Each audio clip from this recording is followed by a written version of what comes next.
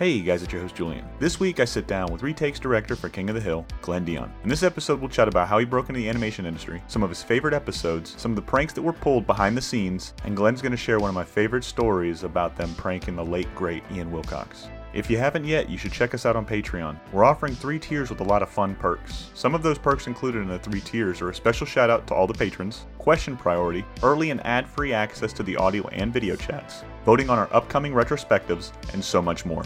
Now, let's get on to my chat with the great Glenn Dion. Ladies and gentlemen, welcome to What's in My Head podcast. I'm your host Julian. Today I'm joined by Glenn. Glenn, how are you, sir? Doing great. Good to see you. Man, absolutely. Thank you for coming on the show. I really appreciate it, man. So, ladies and gentlemen, we're continuing our weeks-long chat now with King of the Hill with another person that's going to continue to add layers to the King of the Hill story. My favorite, I have told so many people this so many times, man, so I apologize, but King of the Hill, hands down, my favorite adult animated comedy of all time. It's probably my favorite adult show of all time. There's so much heart in here. There's so much soul. There's so much fun. I would love to know, man, you said you came on a season 3. So how does Glenn go from doing what he was doing before to working on King of the Hill? I'll say this much. I got lucky on an absolutely inconceivable level. I mean, like literally, I can't stress enough how, and I've had people ask me like, well, how do I get into the industry? I'm like, I don't know, man, because I tripped about 15 times and landed on a primetime network show in my first job. So what happened was I was living in Seattle, Washington at the time, and I was selling shoes in a store downtown Seattle. So living the life. And I had met a guy, and again, lucky, I was looking for an apartment in Seattle. This would have been 1996, like early 1996. And I went to this apartment. This is back in the day when you just walked around and looked for signs that said vacancy. There was like no internet or anything like that. You just walked around. I was walking around Lower Queen Anne Hill in Seattle, and I saw a sign that said vacancy. So I went in and asked the manager. It was like, oh, I see there's a room. Can I check it out? And they're like, well, the previous tenant's still living there, but I'll check with him to see if it's okay. And they were like, he said, yeah, sure. Come on in, take a look at the place. So I go in, the place looked like someone threw a hand grenade in there. It was just an absolute mess. And it turns out he was just moving upstairs. But the first thing I noticed is that he was an older guy, and he was sitting at a drawing table, specifically an animation table, with an animation disc drawing. Now, I had wanted at the time to be a comic book artist. So I thought animation was sorcery that like only a select few who were part of some sort of blood pact were able to do. So it never even occurred to me to be like a thing that I could pursue. But I just saw him and I was like, oh, what is this guy doing? And she was like, here's the bathroom. I'm like, yeah, okay. And I'm just like, literally the place could have had mold and cockroaches, and I probably would have ended up taking it because as soon as the tour was over, it was a studio apartment. So the tour didn't take very long. As soon as it was over, I was just like, hey, I was like, what you doing there? And the guy's like, oh, I'm an animator. And we got to talking. He was at the time doing some freelance for like a video game for Microsoft or something. But when I got to talking to him, he was like a 30-year veteran of television animation industry, and he'd worked on Scooby-Doo back in the early 70s, Super Friends. He worked on G.I. Joe in the 80s. He'd worked on the movie Heavy Metal. So he's just laying down all these shows. And I was like, oh my God. And I told him, I said, well, yeah, I like to draw. I wanted to be a comic book artist and everything. He's like, oh, I've always wanted to do comics. And he's like, well, hey, I'm only moving upstairs. So if you take this place, we can just, compare notes. So I took the place, and for like the next year and a half, he lived upstairs, and he taught me kind of animation. I taught him what I knew about comics at the time. I wasn't like a published comic book artist or anything, but I had been studying, comics for years, and I'd always been an avid comic reader. And what ended up happening was, because he didn't want to come back down here. He was from Seattle. He wanted to stay up there. But what happened is that he had X number of years in the guild, the animation guild, and he was short of being fully vested by like a ridiculous, like a couple, like 5 weeks or something like that. Like he had to come down here and work in a guild job for like 5 weeks. He was in his early 60s at the time. So this was it was a concern for him to have health insurance for the rest of his life, pension, things like that.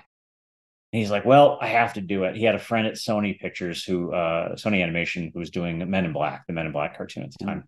Mm-hmm. And so he moved down, grudgingly moved back down here. And he's like, hey, when you're ready, you let me know and you can come down, you can stay with me. I'll introduce you to people, whatever, the whole 9 yards, and I'll, try to get you set up. And I was like, okay, I'll keep that in mind. And then 6 months went by and things kind of progressed in Seattle to a point where I just decided I can't stay here anymore. I'm getting nowhere. I'm just on a hamster wheel. And something kind of came to a head where I'm just like, gotta go. And called him up and was like, hey, is that offer still standing? He's like, absolutely. And at the time that I called him, he was just coming off of a timing gig on The Simpsons. Mm-hmm. And he lived a block from Film Roman Studios in North Hollywood. So I made all the arrangements, gave the notice at my office, and got my little Mazda 323 and headed south. And I just drove down here, got to North Hollywood, and stayed with him. And I remember two things. The first day I was there, so I got there, and then like the next day, so the first full day I was there, he's like, hey, I have to go drop some freelance stuff off over at WB. And he had been doing freelance background designs for Batman Beyond, which was my favorite Wow. show. So we went, it was a Saturday, so there was nobody there, but he was just going in and just dropping some stuff off or whatever. And back in the old, manila envelope days, Mm-hmm. you couldn't just upload something to the server. This was 1998. And so we go in, and I'm just in the studio, and I see the cubicles with all the model sheets up and people's personal drawings and storyboard panels. And then this is like my show. This is the show that I love. And that was my first experience in LA. I was just like immediately electrified. Like I could just feel like this energy coming off of everything. And like I just knew I had made the right decision.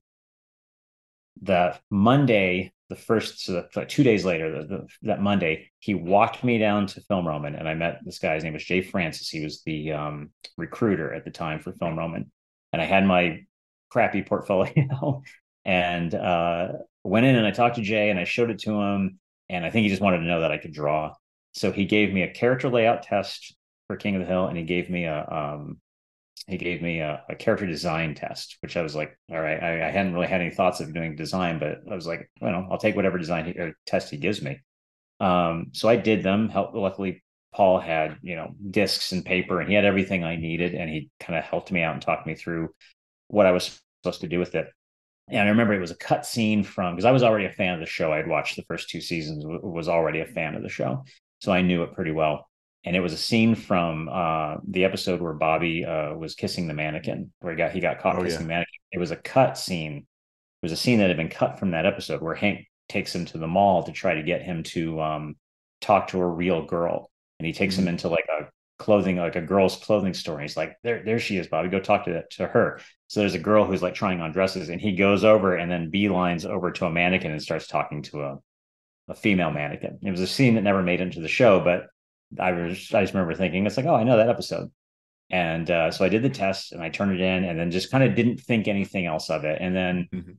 weeks went by, maybe even a month, because I moved there in like middle of February, and I had just gotten to a point after a while where I just didn't give it a single thought anymore because I hadn't heard anything back. And it was enough time that I was starting to get a little disheartened in general, not just about that, but just like, we had gone around and met a couple of people here and there, and nothing was really percolating yet.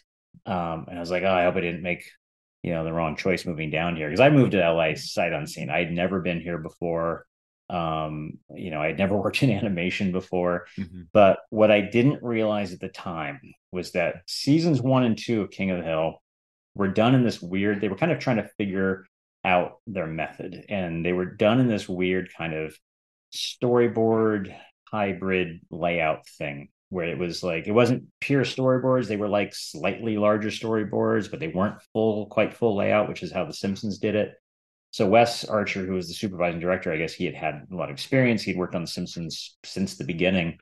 And so he understood how full layout worked.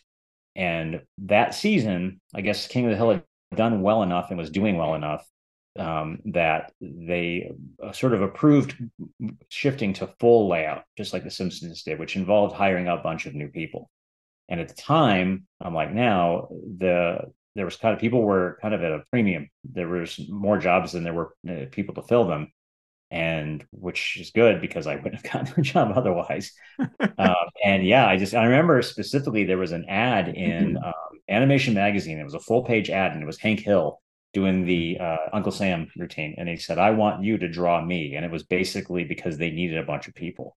I think they hired like 30 people or something like that, and I ended up being one of them. And it was April 6th. I remember was my first day, and on April 3rd, I got a call from a woman named Stephanie, who was it would end up being my boss for the next 11 years. And she's like, "Hey, you want to? This is Stephanie over at King of the Hill. Do you want to start on Monday?" I was like, Yes, I do. "Yeah, yes." And I was like, I was about to go to go to Santa Barbara with my friend Paul to meet a friend of his up there, and I was kind of a little depressed about the trip. And then she called and she's like, here's how much it starts at. And I had just been selling shoes in Seattle, and so the number she gave me was all the money in the world. And I was just Yeah. like, you're kidding, you're going to pay me this for something I've been doing for free my entire life? Sure. And yeah, so I hung up the phone and I told Paul, I was like, that was King of the Hill. They want me to start on Monday. And he's like, holy shit. And the trip to Santa Barbara was way more fun than I thought it was going to be because Yeah. I like had a job waiting for me. So And yeah, that that whole weight was weekend was lifted just, off your shoulders too. I mean, I got oh, to huge. imagine, Well, it you was know. a weight was lifted off and then a new weight was put on. It was like that episode of The Simpsons with the stone cutters where they're like, take off the stone of shame, put on the stone of triumph, and it was twice as big because now I had to actually perform. Yeah. And it was right down the street. So I walked. It was literally 1 block away from the apartment where I was staying with him. So Monday rolled around and I walked in and there were all these other scared people standing around because I forget how many of this there was that were starting that day. And that was luck phase number one. Luck phase number two was that since we were shifting to full layout, they gave us a week of training, which is unheard of. Like usually in animation, you got to hit the ground running and they don't care. They're just like, here you are, get to work. But luckily, they're like, these idiots need training for a week. And they were right. And they threw us to poor Sean Cashman, who's been a guest on your show. And Yes. that poor guy had to train 3 classes worth of morons who didn't know what they were doing. And he was awesome. Sean is still a good friend of mine to this day. And him teaching us layout. And my week was short because it was Good Friday. So it was 5 4-hour days. And then I was in the last training week and it was 4 5-hour days. We still got the same amount of time. It was just condensed into 4 days. And so, yeah, he taught us layout. He explained just how to, everything, how to do comps, how to blow up the storyboard. And this is back in the day where you had the model packs with all the characters. And if you would figure out how big you needed the character to be, and you would take the model pack to the copy machine and you would blow it up or shrink it down to whatever size you would need. And then you would bring it back to your desk and you would use that as the point of reference. Nowadays, you just drag it into the software you're using and scale it up or down or whatever. So he's teaching us all of this stuff, and I'm just trying to absorb it all because I think if I forget one thing come Monday, I'm screwed. And yeah, the week was done, and I was exhausted, even though it was only a 20-hour work week. And then Monday rolled around, and we went in and we were given our assignment. I got lucky. Phase number 3 was that I got assigned. My first episode was called Good Hill Hunting. It was episode 4, but if you look at it on Hulu, it's like episode 8 or something. I do remember that Luann lost her hair in the Megalomart explosion, and the first 6 episodes of the season, her hair was gradually growing back, and then Fox reordered the episodes. And we had a different design for her hair getting progressively longer each episode. And then they reordered the first episodes, and we had to go back and redraw her hair in all of these different episodes to be them to progressively grow out. And I think that was the last time they ever did anything like that, where episode order air order mattered. But so I Did got they ever give a reason why? no, I it's don't just mean to cut you off. Julian, don't ever question the network because you'll go Got it. insane trying to figure out why they do the things they do.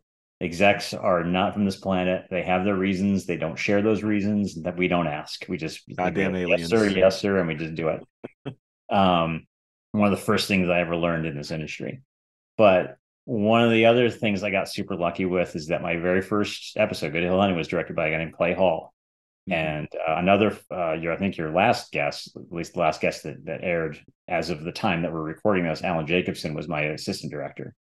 And he was 2 years into the industry, and to me he was this cagey wily veteran who like had been in the trenches and like, this, I have to do everything this guy says, and which I did, and it was a good thing I did. But Clay was probably the best first director I could have gotten, because he was organized and he was focused and he was patient and he had a great assistant director. And it was just one of those things where, like, in hindsight, there were other directors that I worked with later, and I'm like, oh, if I'd gotten you, and there's nothing against them, I'm not like, oh, I hate this guy, but like I could tell, like, oh, if I'd gotten this guy first, wouldn't have gone as smoothly. Yeah.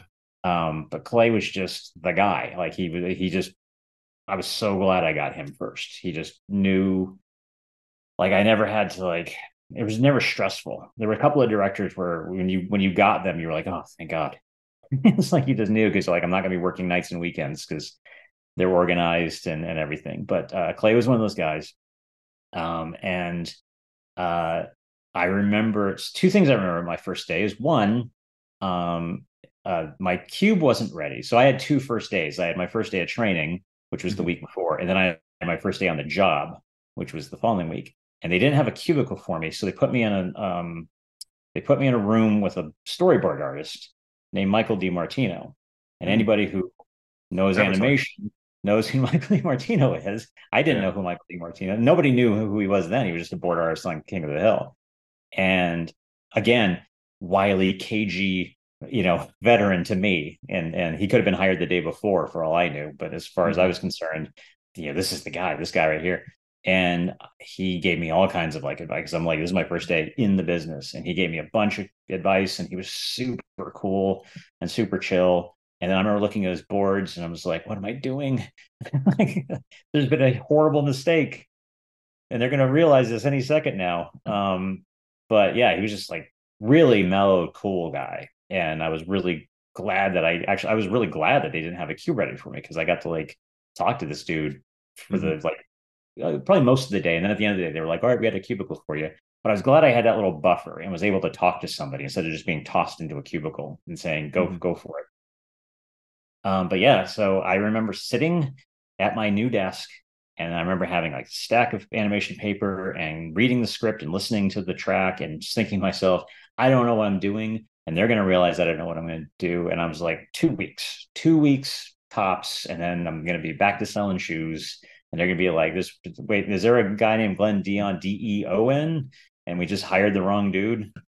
But I just, and one of the things, I grew up in the military. My dad was a career Air Force. We moved around a lot. And one of the things you learn is adaptability. You're living your life, and then all of a sudden someone says, guess what? Now we're going to uproot and we're going to move you over here, and you get to start all over again. And I did that enough times when I was a kid, making new friends, starting new schools, just constantly, that moving to new places and starting new things was just the norm for me. And this was just the latest move and the latest new thing that I was doing. But it mattered because this is all I'd ever wanted to do. I wanted to draw for a living in whatever form that took. And suddenly here I was sitting at this desk, and someone was going to pay me money to do it. And I was like, I can't. It was the first time in my life where I'm like, I can't screw this up. I'd had jobs before. I'm like, if I screw this up, who cares? Yeah. Pretty much every job I'd had up to that point.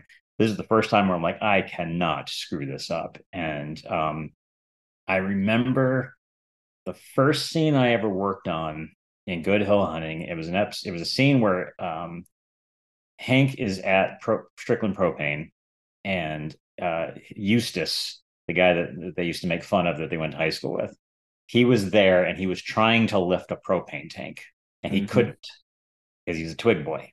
And then Hank walks in and he's like, Hank, could you help me out to my SUV with this? And Hank, of course, grabs it with one hand, just picks it up like it's a paper cup. And I remember looking at the storyboards, and it suddenly occurred to me. I was like, And I got this idea, and luckily Clay's office was literally right outside my cubicle. And I stuck my head and I was like, "Hey Clay, I was just thinking when Eustace, after Hank takes the tank, Eustace should like maybe rub his back or something, like it hurt." And Clay was like, "Okay." And then I went back. I'm like, I get to like have ideas and stuff and like do Yeah. things and like add to this. And that was the first time I like it was my first day, and I got that realization that like I'm not just doing this like mechanical thing, that I get to like add to the whole thing. And I think from then uh it started to kind of roll a little bit more for me. And then I forget at what point I started feeling a little bit more comfortable with all of it. But I do remember it was about 2 weeks into the job, and my friend Paul, who I was living with, he had worked on The Simpsons the year before. And The Simpsons, for anybody who's ever worked on it or known anybody that worked on it, every third Tuesday they have a gigantic party at like Staples Center or who knows what. They were Mhm. always known for like every time you turned around, they were having huge, premiere parties, and they were having huge Christmas parties or whatever. I think it's because Matt Groening owns The Simpsons.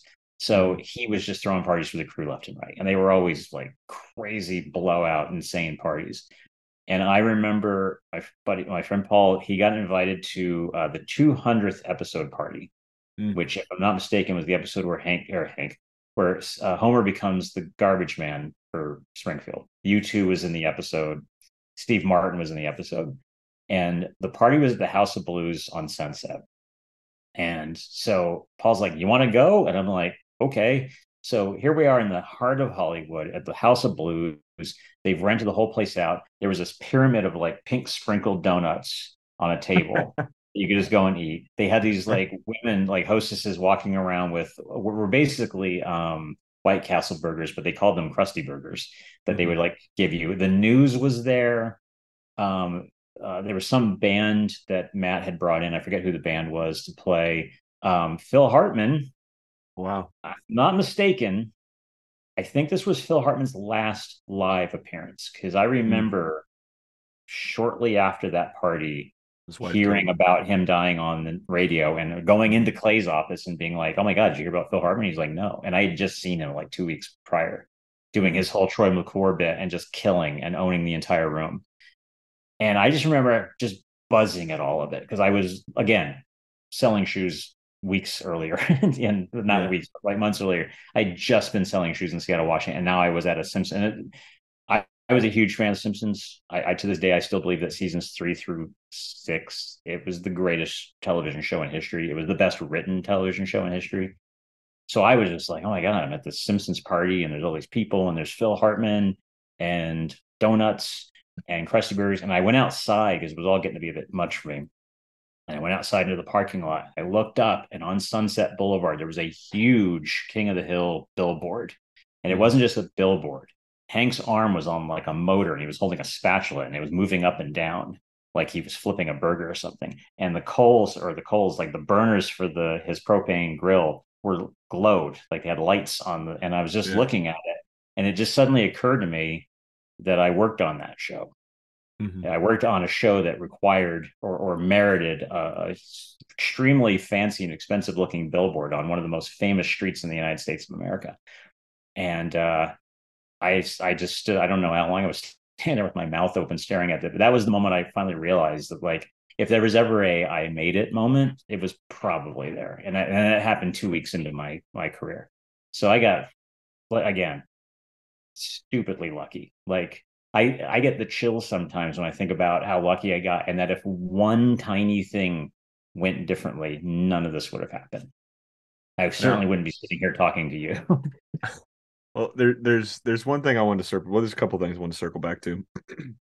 Excuse me. You had mentioned him by name a couple times, but Paul is. I know you said in the '90s he was 60. Is he still around by chance? Or Unfortunately, now he passed away a couple of years ago. His name was Paul okay, Gruel. He was my mentor. I would hmm not be in the animation industry if it weren't for him. I would not have the life I have if it weren't for him. And yeah, I think it was about, I want to say 2016, 2015. He hmm passed away. Because I remember I was at Titmouse Studios, where I am now, and a friend of mine who had worked with him on something else, and he told me I had lost touch with Paul a little bit. he had moved back to Seattle, but he was in his 80s. Mhm. His health wasn't great when I knew him, and then 20, so when my friend told me, it wasn't a huge surprise, but Yeah. I try to, I try to help younger artists out as much as I can, Mhm. just in that sort of pay it Pay it forward forward. kind of, Yeah. because I wouldn't be where I am, and I've known guys in this industry who try to discourage people from getting into it to keep the competition down or whatever BS reason they give, but that's just never been my style. And like I said, I wouldn't be here if it weren't for Paul really, really helping me out, like as much more than probably anybody in my life ever has. So Mhm. yeah, he's the guy that is worth mentioning. Definitely one of the most important people I've ever known in my life. So, That's and really again, like I cool. said, his resume is just, it's my childhood. It's Super Friends, Scooby Doo. I didn't really watch GI Joe, but I know a lot of people that when I told them that my mentor worked on GI Joe, they got very excited. um, but Yeah, yeah, that's really cool, man. And we like to do it, and we'll do this with your friend Ian as well. But what's your favorite story about Paul, man? I mean, when you sit back and you think about him, does one come to mind, or if you could uh, encapsulate him in one story, what story would you pick? I think that night at the Simpsons party, because to Mhm. him, he'd been doing this for a long time. To him, it was like, oh yeah, another one of these. You want to come? And I was just like, Mhm. sure. So to me, it was just like, oh my god. And to him, it's just like the 50th one of these he'd been to or something at that point. But yeah, I think that was like I said, that him inviting me to that party. It was the thing that gave me the realization. But most of the stories with him were when he was just living upstairs from me, and I would just go up to his apartment and we would hang out. And he had this idea for an animated project that he wanted to pitch years ago, and he had decided that I'd rather do it as a comic. Mhm. And so I remember sitting down with him and taking like storyboards he had done, and we would just sit down, and I'd be like, well, see, in comics, since the time doesn't actually exist in the comic, like in animation, every framing is exactly the same, and the time is real. Like if a character is going to move from here to there quickly, you see it happen quickly. If you want to convey that in comics, you have to arrange the panels in such a way that make people feel like they're moving quickly from one panel to another. You have to manipulate them visually. So I'm teaching him all this stuff, and then he's teaching me about like storyboard and storyboard cleanups and revisions, all this stuff. So we were just sharing ideas back and forth. Mhm. But I remember working on this project with him. It was science fiction, anthropomorphic animal stuff. It was real fun. It was because I had always done like superhero stuff when I was a kid. So this type, it was like very different for me. And I brought two things to the party for him is that one, just a fundamental knowledge of comic books, which I had learned from Scott McCloud and Will Eisner, like everybody else my age. Mhm. And also, there was a game that he created in the comic that was played with giant robots on a spinning centrifugal ice rink, and it was basically hockey with Mhm. and the net. I remember it was cool because the nets were back to back, so you had to like skate around this ring like in the game Halo to get to the other side to Yeah. score. And it spun because it was in space. It was zero gravity, but it spun like in 2001 and created gravity through centrifugal force. And he had it all worked out, but he didn't know anything about hockey. And I used to play hockey when I was a kid, and I just grew up being a fan. So I brought a fundamental knowledge of how hockey works and how comics work. And so for me, and it was because it was the first time that I ever had that kind of collaborative relationship with another artist. Mhm. I was 25 at the time, and art had always been this very isolated thing for me because I had an uncle who was an artist. Like he was not a professional artist, but he was a guy that was very influential because he was like the only person in my life that would tell me when something I drew sucked. Everybody else was like, it's the best thing I've ever seen. And he's like, that head's too big, or you need to learn foreshortening, whatever. He was always the guy that was honest with me. But this was the first time I ever like collaborated on a project with another artist. And it was Mhm. really exciting for me, even though it never went anywhere. I didn't kind of really care. But that was kind of even more so, I think, than getting into the industry or him helping me get in the industry. It was that because that was the stepping stone into me thinking, oh, I could actually do this. And he was telling me, and I even told him like I can't do animation. He's like, you can totally do animation Yeah. because it's not that special. He was always like, trust me, He goes, yeah. He goes, I've seen guys who have had 20-year-long careers that don't draw as well as you now. So just Mhm. relax. I was just like, so yeah, him making me believe that I could actually do it. And like I said, through collaborating, and sometimes he'd help me, or he'd let me help him out on some of the freelance jobs that he would get Yeah. on like shows and stuff from. He had friends down in LA, and like I said, there weren't that many people in the like good people were at a premium, so he was getting freelance stuff from people he knew here when he was in Seattle. They would like just Mhm. FedEx him scripts and stuff, and he would FedEx boards back. And so when he would be working on them, he would even like let me clean up a couple of panels and just get hands on. And that was really important. That was a big one for me. It was just like feeling like I was doing it, and that was Mhm. and that I could do it. And that was a big one. He gave me confidence basically. He made it possible for me to even pursue this as a career, to even think about pursuing this as a career. That's really cool, man. And like I said, it's a fascinating thing because like you said, it's a very isolated, and I've heard that term so many times. It's a very isolated profession. Obviously you guys are with COVID is probably a little bit, well, it's not probably, but since COVID, it's probably been a lot different because there's a lot more people working at home. It's Mm-hmm. not as collaborative in a sense. Like it's easier to like you did with Clay where you popped in. I think you should rub his back. What do you think? Yeah, just do it. Yeah. It's a little bit harder to be call, hey, can I do this? Can I do that? You're on a Zoom call every once in a while. So, the collaborative effort's a little bit easier to kind of reel in or to highlight, I guess, if you're all in the same area. So to hear that he took so much time with you, so patient, he really showed you and he gave you the confidence. So like I said, I love hearing stories like this. And there is one thing I wanted to circle back to because it's come up a couple times, not only here that you've mentioned it, but comic books, but it's also came up with almost every single artist I've had on from King of the Hill. It's like I wanted to do comics. I think Alan said it.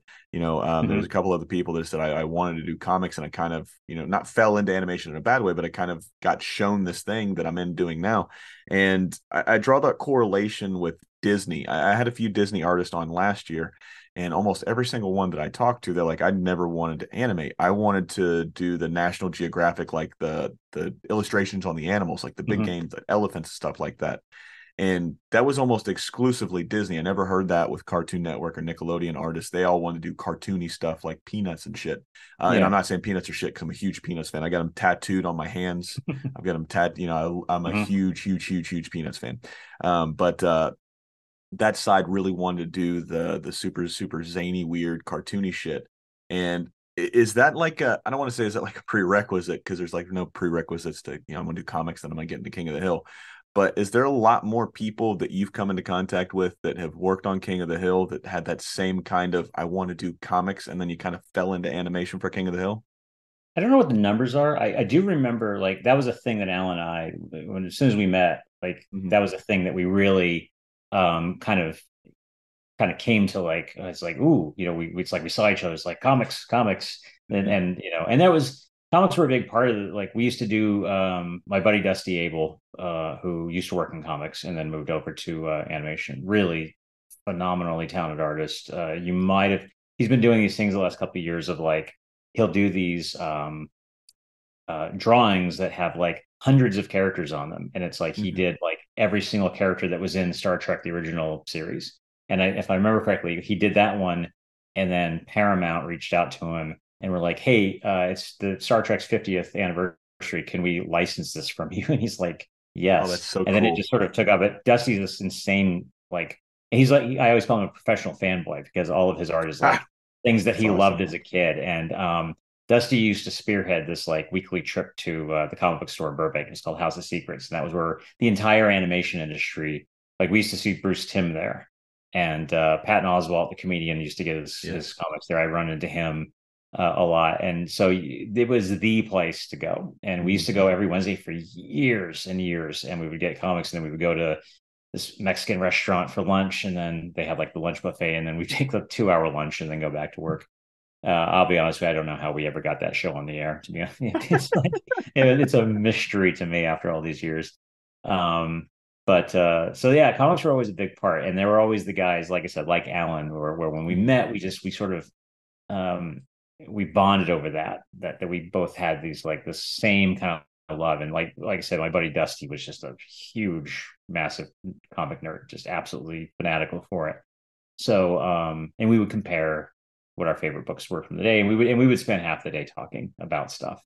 Yeah. But about comics. But yeah, it was very common. We had plenty of people who also just wanted to do animation. I feel like there were with King and Hill, there were different camps, and guys like Alan and I who had always sort of pushed ourselves to do more realistic, sort of superhero, more realistic human proportions. Uh, we kind of felt, at least for me, I felt more comfortable doing King of the Hill because it was more realistic human proportions versus like The Simpsons, where Bart's what, like 2.5 heads high, and they have kind of the noodly arms, and they're just made up of spheres and tubes, and which presents its own, obviously challenge. Believe me, I'm not saying The Simpsons is an easy show to work on. It's just different, and so there were people, like me, who was like, they just felt more comfortable at King of Hill. And there were the people who always wanted to do the animation stuff, who were better at The Simpsons or shows like that. And I remember we would have people leave sometimes to go to like a Nickelodeon show. And at the Mhm. time when I was new, I'd be like, why is he leaving this sweet job to go work on some stupid kids Nickelodeon show? And it's because that's what they wanted to do. They wanted to Mhm. do kids stuff, oriented stuff, cartoony, over the top, crazy stuff like that. And we had the group of guys who always wanted to be working on Batman or Superman or whatever, like the action adventure superhero type stuff. I remember we had a guy for years who wanted to, who when he was on our show, he was a little annoying because he just wanted to be on The Simpsons, and we all Mhm. got this impression, it's like, oh, well, hey, if you don't want to be here, dude, there's the door, and he eventually did make it on The Simpsons. And he was a great guy. He was a good friend of mine, but he rubbed some people the wrong way with his mania Yeah. for wanting to work on The Simpsons. Um, but I was like, hey, everybody's got their thing, and Mhm. if that they want to do, and that's all there is to it. And then like my boss right now, Anthony Leoy, who I believe has been a guest on your show, Uh-huh. uh, he was he was one of our top directors. He was like one of the like right out of the gate, from his first show that he directed, they were like, oh great, this guy's raising the bar for everybody else. But he left to go work on Avatar The Last Airbender, which Mhm. seems like a weird choice, but it was a challenge for him. It was a new thing that he's like, yeah, I want to do this. I've been doing this for this long. Now I want to go do this. It's like a challenge. It's like a new thing. So it happened. We would get, because there were people that would just be like, I'm going to hang on to this job forever. And then there were the other people who would get itchy and want to go and do something else. And we had people that went to my buddy Chuck Austin. He was a board artist when I started. Eventually went on to be an assistant director on the show. He left to write comics for years and made a very big name for himself doing so. He Mhm. wrote Superman and X-Men. He wrote like every top book you could imagine for the two big studios. And then eventually he came back to animation. But, it was just that was the thing he wanted to do at that time. And he went and did it. So, yeah, everybody, I think it's just when you have a creative career, sometimes you want challenge, you want new challenges, you want to do things, and a lot of people I know, like myself included, are always working on our own things, um, because that's the kind of the stuff that fuels you a little bit more creatively, the things that you get to mold, and it's all you, and you don't have to answer to anybody else to do it. And I think it's important to have that. I mean, I know some people don't have that, and some people want it but they don't have the time because they have kids Mhm. or families, or their job is just too demanding or whatever. But teach their own, and for me, I like to work on my own stuff and to stay kind of creatively stimulated and motivated. But yeah, Absolutely. everybody has their thing that they want to be doing, and some people like Disney feature is the thing. Um, like we had a guy that worked on the show for a while that he was a casualty of Disney basically canning their entire 2D, you know, department in the, I guess in the early 2000s, whenever it was, Mhm. like after Home on the Range or whatever that movie was. And it was rough on him because he had started on Pocahontas, I think. And he Oof. told me once that when he signed his contract, the guy said, congratulations, this is the last job you'll ever have, because they were used to, the old men from back in the Snow White days that were like 90 and still at Disney. And Yeah. that was the culture. And that's what they sold to this guy, and then they took it away from him. And I was like, God, I can only imagine what that must have felt like for him. And I'm pretty sure he landed square. He was a super talented dude, and I'm just like, yeah, I'm sure he landed on his feet. But it's just, it's like, you get to work on this kid show over here, or you get to work on a show, on a movie that is surely going to be a beloved classic for generations to come. Yeah. Take your um, and he did work on movies that have become beloved classics for generations. So I guess at least he got that. But and people would be like, I don't know why he's so upset. King of Hill's a great show. I'm like, well, yeah, but if it's not what he wants to do, it's not what he wants to do. And it's not for me to say, it's not for you to say, it's for nobody else to say what somebody wants to do and what somebody doesn't want to do. And we Absolutely. used to kind of get put through the ringer a little bit about the style of the show of King of the Hill because it was a little wonky. That was Mike Judge's style, and we were a hell of a lot cleaner and smoother than Beavis and Butthead. But I was just like, I just accepted the fact this is the style of the show. Deal with it. and it wasn't an easy show to work on. Like we did, you know, shows like, and I'm not besmirching Family Guy by any stretch of the imagination because I worked on the Cleveland show, but the characters were like, here's the model of the character, and if they're nodding or looking down, you just tilt their head or whatever. But on King of the Hill, you had to like move their head in 3 dimensions, and you'd have to see the top of Hank's head, and his glasses had to tilt down, and you had to do all that stuff, and it was a lot more sophisticated, I think, than people probably gave it credit for. And I can say that because I'm the one that had to do it and actually like draw it. And we had guys, my buddy Randy, his brother was a sculptor, and he had made maquettes of some of the characters, like busts of Hank and Bobby and Peggy, because the characters were so hard to draw from different angles that his brother made these like really amazing maquettes, and Randy would keep them in his desk. So if he needed to draw Bobby from a certain angle, he would just pick it up and just tilt it and then just draw as he saw it. And everybody wanted fun. Everybody was like, oh my God, how do I get one of those things? So yeah, it was challenging for that reason. Was there any? So I love talking characters because obviously the last couple years, probably last year or so, I've really been fascinated with backgrounds. I find, Mhm. ladies and gentlemen, I'm sorry for saying this again, but I find world building just so fascinating. Right? There's something about, like, I love the characters. I love seeing people draw characters, but it's like I said, it's just something about, you take these characters and you put them in a place, and then they're inhabiting what's going on, right? So they're not only are they you guys building the characters are building the world that's around them, because they have to interact with houses, with neighbors, with malls, with all this other crazy shit. So like I said, I just find them beautiful. I find them fascinating. But when we're talking characters in particular, and you said that these guys were hard to draw at different angles. Was there Mhm. anyone specifically for you? I know you can't talk for everybody else, but was there one or two characters that were extremely difficult to really nail down? Does any of them stick out in mind to you? The character that I remember specifically giving the most people the most trouble was Mhm. Cotton, Yeah, and it's because Cotton, makes sense. there was a tendency that people had, some people, to give Cotton little person proportions. They would Hmm. draw him short torsoed, and they would put his knees halfway up his legs. And I'm Yeah. like, no, if Cotton still had his knees, he'd be like 6'2" or 6'3". So the things that were difficult about him, and the way I used to, because little known fact, unless you know me, then it's a very well known fact, is that on the season 2 DVD for King of the Hill, I did a segment called the Arlen School of Drawing, where I basically sort of did like an instruction on here's how you draw the characters. Hmm. Um, and Clay Hall, my first director, he had recommended me to Greg Daniels because Greg told Clay, he goes, "Hey, I want to do this," and Clay, God bless him, recommended me to do it, and I did.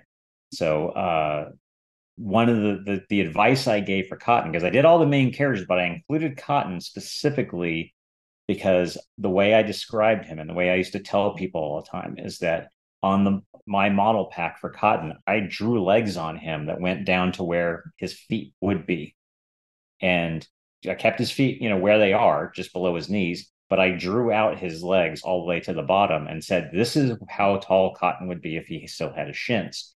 Hmm. So what I did was I said, "So imagine this guy standing in a hole up to his knees, and that's how you draw Cotton." And Mm. I would tell a lot of people that. So keep that in mind. Always keep that in mind. Cotton's 6'2". He just, at least he would be anyway. Yeah. Draw him as a guy who's 6'2", but standing in a hole up to his knees. And when he walks, he would swing way back and forth because he couldn't bend his legs. So Penguin. Yeah. his legs would stay perfectly straight. There was a very specific walk cycle for Cotton. He took these big swinging steps, and his body swung way back and forth one direction to the other. So he was the guy. And I remember there were a few times where I had a couple directors that would give me somebody else's scenes back and be like, "Can you redraw Cotton?" You know, Hmm. because I did sort of, I wouldn't say I had like the secret sauce when it came to Cotton. I just understood the character mechanically, how he worked. And I think it's probably because I probably drew him wrong once, and the director told me I did. And I've always been one of those people that I It'll tend never to, happen again. I try to be Yeah. the person who only makes a mistake once. That I Hmm. usually only need to be told, "Oh, you screwed this up," and I'll be like, "Oh, okay." Then I start breaking him down like forensically on how to draw Cotton. But yeah, he was the character I think that was just, he was the one that gave the most people the most trouble just because of his proportions and the mechanics of him moving. But acting wise, he was the easiest because he was just always angry. He's so Um, great. He's I such a love fun Cotton. I character. love Cotton because Cotton is such a we had no two-dimensional characters on the show. And God bless our writers. Our writers were so unbelievable. And I was lucky enough in my career that I got to work more closely with the writers and get to know them than most of the artists Hmm. because of the nature of the job that I did. And they were great people, and they loved the show, and they were passionate about the show, and they were passionate about the characters. And the thing I loved about Cotton and everybody else is that none of them were just, "Oh, that's the guy who's like this." Cotton had a moment where it was like the first time he ever gave Hank a compliment. And he told Hank, he goes, "You're a better daddy than I ever was." And Hank's like, "What?" And he goes, "Yeah." He goes, "You made Bobby. And all I did was make you." He was just like, it was this like backhanded compliment. Yeah. But he loved Bobby so much that because Hank made Bobby, that was like the thing. That was the thing that endeared Hank to Cotton, was that Hmm. Hank had made this kid who Cotton loved more than anything in the world. Yeah. And that was my favorite Cotton line of all time, when he told him that he was a better father than him because he made Bobby, and all I did was make you. Well, And that's just like, it's funny that it's a backhanded compliment because when I think of Cotton, I told Alan, I think it was Alan, maybe it was Bill, I can't remember because of some of these chats have kind of like merged into one because they've been so close to one another. mhm, But I'm a huge fan of World War II and the history and everything because of Cotton, right? mhm, The little bit of things when you're going through through middle school, high school, elementary school, the greatest hits essentially of World War II. You hear about Normandy a little bit, you hear about Pearl Harbor a little bit, you hear about the two bombs, Hiroshima and Nagasaki, you hear a couple things, right? But it was like Cotton's talking about the shit that he went through, as a character. It like really, fascinated me in a sense where like I want to know more about like what this guy really went through because I wonder if that's possible. Because as a kid watching this, I'm like, I don't think it's possible to if your shins are blown off. I don't think you're getting your feet to your knees, and then yeah, you don't have the internet really, so you kind of just have to go with yeah, whatever you hear. It might be real, it might be not, but it really instilled that fascination of World War II in me. And then whenever I think of Cotton Hill, though, I think of that episode where it's I can't remember what Buck did, but the Habitat for Humanity. So it's Christmas time. Jimmy Carter's in this episode, mhm. and then so Jimmy Carter is literally playing peacekeeper negotiator, kind of like they did with the Iran Contra, whatever it was. But it was him going It back was and forth with Israel and Cotton. Egypt. It was Yeah, Anwar Sadat and Menachem Begin. That was Carter's yes. big accomplishment. Thank you. So it was so when I think about like I said, when I think about Cotton, there's two lines in particular. It's the one with Jimmy Carter, and Jimmy Carter's like, "You hated a baby, hated the baby." He's like, "A baby." He's like, "Hated him day one." He was like, "He cried," all this other shit. And then it was just like, so if you had this mythical button or this magical button where you could blink him out of existence, what do you push? And he's like, "I guess not yet." And then he goes over to Hank and he's like, and he said that he's like, "Yeah, he wouldn't push the button yet." And going back and forth. So I think about that one, and then I can't remember the episode. I think it was probably the one where Hank finds out he's from New York or he was born in New Yeah, York. we I think we negated. Actually, did we negate that one? that's a different story. Continue. I'm going to get Oh, my facts straight here about that. but it's oh, yeah, it is that one I think. But it's like they catch them all in the boat and shit like that, Yeah, and then they're you going to go hear kill Cotton. Castro. Yeah, he's like, all I wanted to do was kill Castro, and he's like, I know, Dad, I know, and then that's kind of like how they leave it. Yeah, yeah. So, We we thought, and I don't know how much of this legend seeps out into the world beyond us, but at the end of season 10, we thought the show was being canceled mhm, because we used to get preempted for football a lot back when football was on. I guess it's still on Fox, but when we were on Fox, we used to get preempted by football all the time. So a show that was supposed to air wouldn't air, and then some genius at Fox apparently at some point realized, and I don't mean one of our guys. I mean like somebody at the network, some accountant in a yeah, room somewhere realized, oh my God, we have so many episodes of King of the Hill just like backlogged from being preempted that if we only ordered 5 episodes in a season, we would have a whole season. Think of all the money we'd save. And someone's like promoted. And then they only ordered 5 episodes for season 10, which there were all of us like, well, that's it for the show. We're done. And then everybody left. So we did mhm, the 5 episodes, and then everybody just scattered. yeah, Mostly the Family Guy. We had some guys go down to the Simpsons. All of the usual suspects. mhm, Trying to remember if Bob's Burger was one of them. I know a lot of ex King of the Hill people ended up on Bob's Burgers. We're everywhere. We're like roaches. And I was the last artist on the show because I was the retake director. And mhm. I had an assistant. And like a week before my last day, my assistant was let go. So it was me sitting alone in a studio. I was the last guy on. I was Jack and Rose as the Titanic was going down, and I was like, hold on, and I've been that guy a couple of times in my career. But it was a week before my what was supposed to be my last day, and my boss came in and she goes, I just got a call from Mark, who was the line producer over at Fox, and he goes, Fox just picked up season 11. And I was looking around and I was just like, You well, I'm sure? not going to do it by myself. And the last 3 seasons were a little weird because we had to change the way the show was done because we lost our entire crew and we had to like get like kind of a whole new crew. But we switched after all those years of doing layout, we switched from layout back to storyboards and Mhm, did that for the last 3 seasons. But it was weird. And so what had happened was is that what was going to be the last episode of season 10, they wrote the writers wrote this tag at the end of the episode that was going to wrap everything up. mhm. And I think the animatic is on YouTube somewhere if someone's diligent enough to find it. And I think it was my, I'm trying to remember who did it. It was me and then somebody else. It's all so blurry. It was a long time ago. And this was even longer ago because this would have been like 2005 or six. And they had written this thing where it was the guys and they were all hanging out, and it was the classic, they were standing around at the fence drinking beer, and they were Mhm. talking about the weird year they had just had and all the weird things that had just happened in the year. And the insinuation was is that the previous 10 years had been 1 year of Arlen time. And Mm.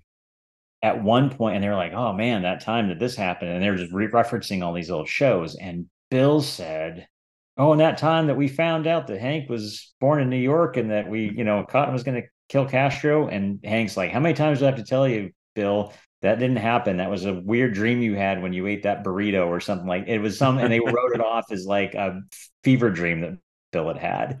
And I thought that was pretty funny, but it never aired because we didn't get canceled. This was supposed to be the wrap up, and we didn't get canceled, so that basically got scrapped. But Do you I think it's recently canon? found out, huh? Do you think it's canon? If that would have played, or if they make a reference to that, does that completely negate that episode and it's no longer canon?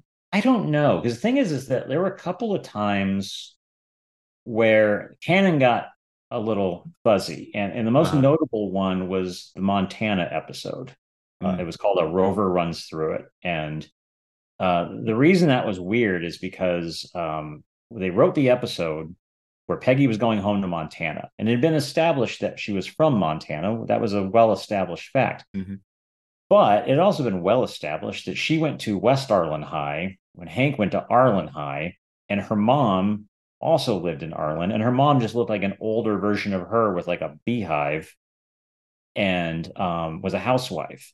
And then they wrote this whole script where they were like, her mom was this rancher who still lives in Montana and was mad that Peggy left, even though no one ever said anything about being mad that Luann's dad left to go work on an oil rig in the Gulf of Mexico. But it was all these things. And all of us who were just the lowly artists were like, that's not how any of this happened. Like, we have all these seasons of canon. Like, you saw Peggy's mom in like season 1 or 2. It was the episode where Hank we found out Hank had Mono. mono from kissing another Yeah. girl. Like, you see Peggy's mom living in Arlen, being a housewife, and they were like, oh no, we're ignoring that, and we're doing this now. And we were all kind of like really put off by that, because it was just, I'm like, this is your show, and I just felt like you don't really appreciate the history, the established history of the show. So it wasn't a bad episode. And also because Henry Winkler was in it, and Henry Winkler, who's notoriously the nicest human being who ever Yeah. lived, played this elevated sort of Douche. whole version of himself, Yeah. which I love. We had a couple guys. Randy Travis did that too. We had a couple of guys times where we had some guy who was like notoriously nice play this like in a douchebag version of themselves. So I liked it for that reason, but just the fact that it kind of just disregarded the established canon, we were all a little put out, I think, at the time by it. Um, the episode ended up looking amazing. The background artist had a field day doing all these beautiful Montana, Mountainscapes and shit. mountains. Yeah. Yeah, yeah. So that was all cool and everything, um, but yeah, the as far as the canon about whether or not Hank is actually from New York, I like to think that that's not a thing that happened. Well, it's It just funny. Oh, go ahead. I'm sorry. Go ahead. no, I'm just saying it just doesn't fit. Like, it doesn't fit Hank. Hank is Texas through and Yeah, through. absolutely.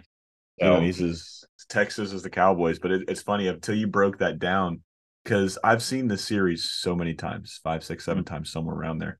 But until you broke that down, I never really put thought into. I forgot. Not that I've seen that mono episode, because I could literally go through. The chick that gave Hank mono is working at the Megalomart, and she's handing yeah, out coupons and shit, and that's how Peggy sees her. yeah, They unlock the file, and then I completely forgot. Like, I knew she was in Montana because Montana. She's from Montana because they make references to it through the entire series. And then you remember that mono episode, and like, well, she went to the rival school of Hank. Like, yeah, how can she be a Montana rancher? And I'm like, fuck, until you broke it down, I'm like, God damn, I've been living a lie, yeah. Glenn, the entire time. I think the thing that bothered us was it felt to us like when they decided to do that, and it was like literally one misfire in 13 seasons. Because Mhm. I worked for every showrunner, and they were all great in their own way, and they all had very different styles. And I really liked and respected every showrunner we ever had, and I actually got to know most of them, um, and some of them better than others. And I feel like that was the one that comes to mind anyway. That was the one misfire in what was otherwise a very Tight show. carefully curated world. Mhm. Uh, and yeah, that was because I remember Hank used to almost make jokes that he married Peggy in spite of the fact that she was from Montana, Yeah. which was always kind of a running joke. But yeah, that was one that kind of bugged me a little, just a little bit. But like I said, the episode itself was funny, and like the way Hank thought he was like, and they were treating Hank like a city boy, like a city slicker, and it just that drove him nuts He's because a Land Rover guy. he's Hank Hill, Yeah. and yeah, he did not like that at all.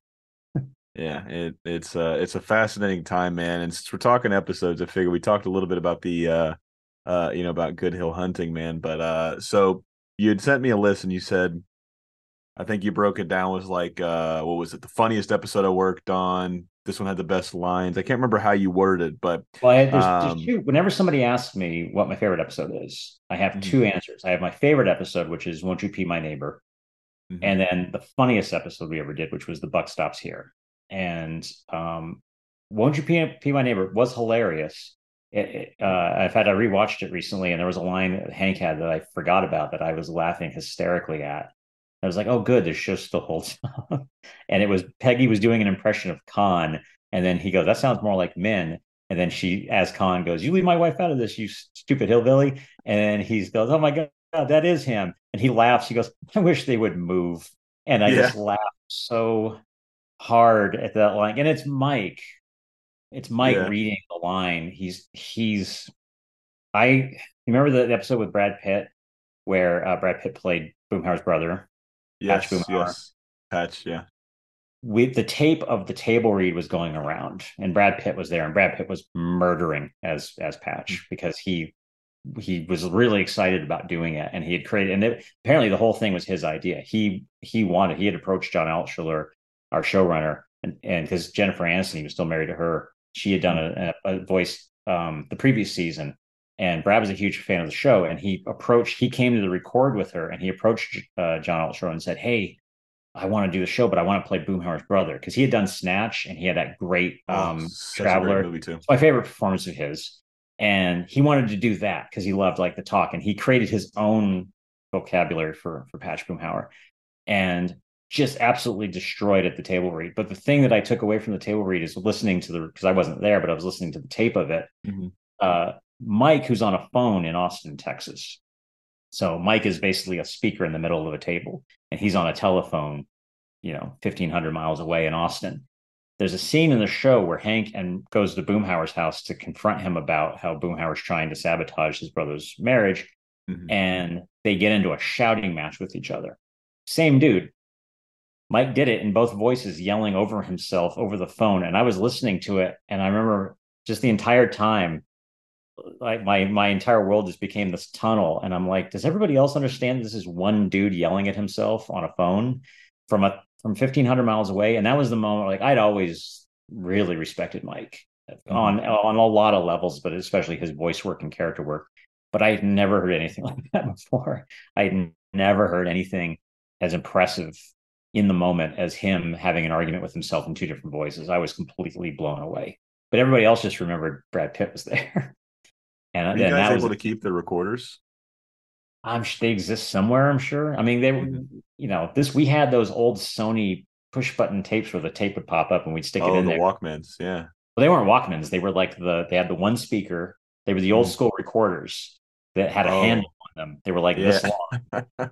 And you would, the tape would pop up, it had one speaker on it. And that's what we used to listen to the track on. Mm-hmm. Or I would have like if you had a stereo like a boombox stereo Yeah. in your cubicle with headphones, you would do that or whatever. But they were on cassette tapes at the time, Mm-hmm. and we would watch the show on VHS. It was 1998, 1999. It was the late 90s, early 2000s.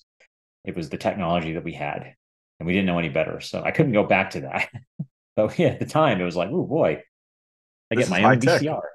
Yeah, but no, I wish I still had that. Of course, I would have had to digitize it somehow because I don't have anything to play it on. But that was that, and yeah, that's the thing. Like so many of Hank's lines are funny because of the way Mike reads them. Subtle humor. Yeah. Uh, it's just something about because he is that character. Mm-hmm. If they tried to recast Hank and you found a guy who did a perfect impression of Mike doing Hank, he wouldn't have the timing. He Yeah. wouldn't have the essence of the character. It just wouldn't be as funny. And Mike was just hilarious when he did that character. There's just no two ways about it. And you could say that about every single actor on that show. Mm-hmm. Pam Adlin was so Bobby Hill to her So very core that I'm like, and that's the thing that's in my head. It's like because the only thing I know about the new because they're bringing it back. It's mm-hmm. been announced. It's no secret. The only thing I know about it is that they supposedly are aging everybody in real time, and that Bobby's Mm-hmm. going to be in his early 20s. And my only concern was, is Pam going to still do Bobby as a 23-year-old? Because like no one else can do that character. It's Pam. It's like, Yeah. and I don't think anyone would accept anybody else doing that character. I don't know how they even would. But yeah, it's whether it's Johnny Hardwick as Dale or whether it's It fucking better be. There's a well, few it's things gonna that be I. Trust me, it's gonna be Johnny. It's gonna Oh, absolutely. 100%. There's just like you don't, with the exception of the couple people that have passed away.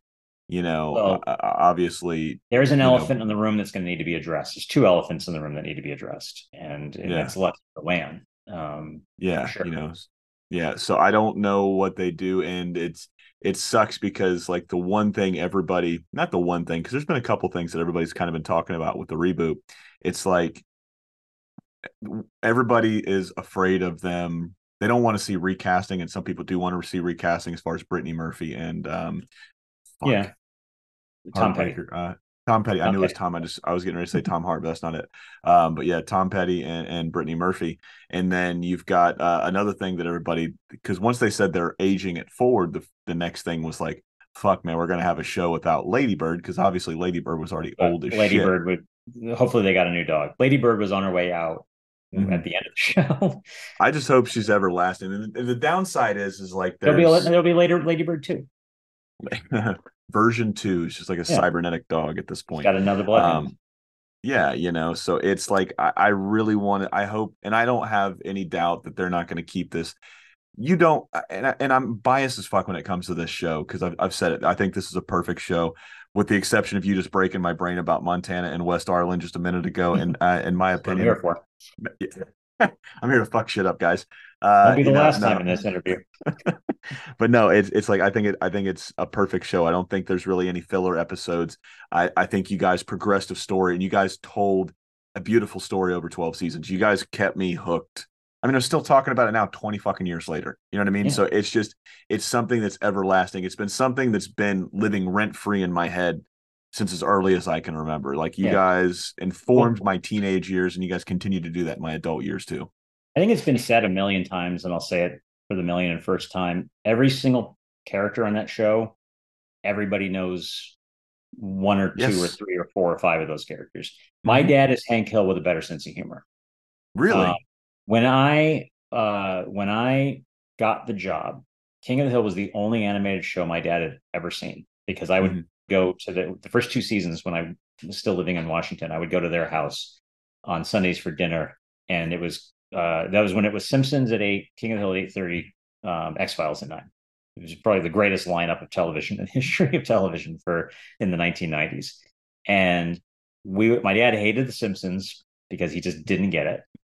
Yeah. But the King of the Hill would come on, and just there was something about it. And I remember it was the episode from season one where Bobby got hooked on smoking, and my dad used to be a smoker. Yes. And Yeah. man, when Bobby starts chewing on the patches and Peggy's holding him down, she goes, "Hank, go get a stick."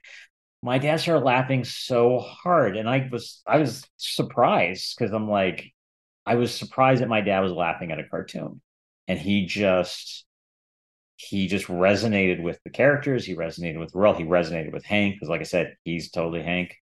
Mm-hmm. Um, that episode, Racist Dog, where with Bernie Mac, God rest him, Yes. where Bernie Mac was a repairman who came over to fix the hot water Hot water heater, tank. Yep. and Lady Bird barked at him and attacked him, and then he accused Hank of being racist because dogs follow their owner's lead. And then you find out later that he wasn't. It wasn't because Bernie Mac was black. It was because he was a repairman that was fixing something that Hank couldn't fix. So Hank was super on edge about Yeah. that, and Lady Bird picked up on that. That's my dad. If there's a He thing bit a that white breaks, man. He bit a white man. Look, I'm not yeah, racist. yeah, exactly. My dad, if he can't fix something in his house and has to call a professional, he's failed as a man, and Yeah. it kills him. And I remember when that episode came out, I'm like, this is my dad. My dad does this. He can't stand when people come over to the house to fix things that he couldn't fix. He was a civil engineer in the Air Force. He's just used to being able to fix everything. Mm-hmm. And I was just like, that's my dad with that episode. And to this day, my dad, I gave my dad like King of the Hill, like crew jackets, Yeah. and he always wears his to like Home Depot. And just Ah. and that's if you're gonna get noticed, if someone's gonna be like, "Hey, King of the," it's gonna be at Home Depot, God, I or hope so. And to this day, he still wears it, and he still gets compliments all the time. And he's like, "Well, my son used to work on the show." I'm like, "It's 15 years ago." I Well, guess 14 years ago. Yeah. that's something cool because I always ask this question like, what's it like seeing your name in the credits for the first time on this show? But I want to take it one step further because you said your dad's a fan of the show. What was it like? Did you guys ever talk or did he ever ask you anything like when he got to see your name in the credits for the first time? Because you said you used to go over there for Sunday all the time and you guys would eat Mm-hmm. dinner, watch the show. But did he ever, or do you ever remember him, asking you about the show or what you did on the show, or did he ever Yeah, I dive mean, deep into it? he would, he didn't know what to ask, Mm-hmm. but we would talk about it, and he would ask what I call sort of standard civilian questions where he just didn't Hmm. he didn't understand how everything worked or what exactly it was I did. So he's like, so when I like, what did you do like on this episode? And I would explain to him as best I could. I Yeah. work on a Netflix show right now and that he's never seen because my dad doesn't know what Netflix is. So he's like, what channel is that? I'm like, it's not a channel, it's a It's the streaming service. Netflix channel. Do I get that on my Spectrum? I'm like, no. And I'm like, you know what? You're just never going to see the show. Let's just accept that. That ship has sailed. But yeah, so I would just try to explain to him as best Hmm. I could. And yeah, I think I brought him to the studio once. Like Hmm. he and my stepmom were visiting, and I brought him to the studio and showed him my office, showed him some layouts and stuff that I had done. He met some of the I remember I think he met Clay. Hmm. It was one of the first guys he met when he came. And yeah, he was just like, yeah. But what's funny about the old Film Roman building is people would come and they were always disappointed because it could have been an accounting office. Like it was just a cubicle farm. And yeah, we would have like we painted the fence around the entire outside of the layout floor, and then Hmm. we had the wooden standees of the characters. But other than that, and occasionally whatever personal artwork people would put up, there was nothing whimsical about the place. If you ever went to Nickelodeon in the 90s or early 2000s, that was what people expected because everything was purple and orange and green, and it was like the characters everywhere, Vibrant. and it had this weird squiggly architecture inside, and it was like this can't be anything but an animation studio. And Hmm. then they would come to Film Roman and be like, this is where you do it, and it's like, yeah, this is where you do it. This is where your dreams come to die, ladies and gentlemen. Yeah, this is where the magic happens. But yeah, that was always fun bringing people and them being disappointed by the studio because it was just an office, you know. Oh, that's fascinating, man. But I got to imagine, man. So he liked the show, and I gotta say, I gotta imagine for the second time in a row, man. But it's just, I think it'd be pretty cool to see. You're sitting there, you're watching a show with your dad that you helped create, and you see your dad having fun with it. So I got to think, man, that felt pretty good for you to see that and get to share that with your dad, though. Yeah. Well, because I told him what's funny, I always screw with my dad, like I always have. Hmm. We have that relationship. I prank him all the time. I mess with his head. And one of the things that when I was leaving, he said, if it doesn't work out, you can come back. And I was like, Hmm. thanks. Yeah. Thanks for the vote of confidence. And so when I got the call for the job, I called my dad and I was like, Dad? He's like, what? I'm like, hey, remember when you said that if things didn't work out, I could come back? He's like, yeah. I was like, well, thanks. I'll keep that in mind. But as it turns out, Monday I'm starting on King of the Hill. And he was just like, what? And then at first he's like, which show's that? And I'm like, remember the kid with the chewing on the nicotine patches? And he's like, oh my God. I'm like, yeah, that's the show I'm going to be working on. And he was like, because it was the only show he knew. So Yeah. it was fate that I worked on the only show that my dad knew. Um, because if I'd worked on The Simpsons, he wouldn't have cared. He'd just been like, whatever. I guess if that makes you happy. Yeah. Oh, that's like I said, that's really cool, man. I really appreciate stories like that. So before we rotate, and because I've had you on for almost 2 hours now, man, and I don't want to keep you too much longer. I've had a blast chatting with you, man. Before we rotate into that couple of questions for those people that I told you about, I'd ask you about. Um, the buck stops here. I just watched this one. I haven't seen this one in a long time.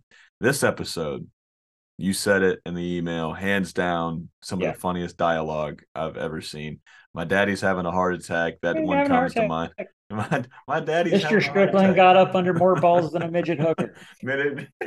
Yeah, that was the line because it was the way Pam read the line because Bobby didn't know what that meant. He was just Mhm. repeating the line, and it was hysterical. I love Buck. I love Buck because he's this huge blind spot for Hank. Hank is usually the smartest dude in every room that he's in. He's the guy that you cannot fool him. There's no flies on Hank ever. Mhm. But for some reason, he has this massive blind spot for Buck that he's the only person in the world that doesn't realize what a complete piece of crap that Buck Strickland is.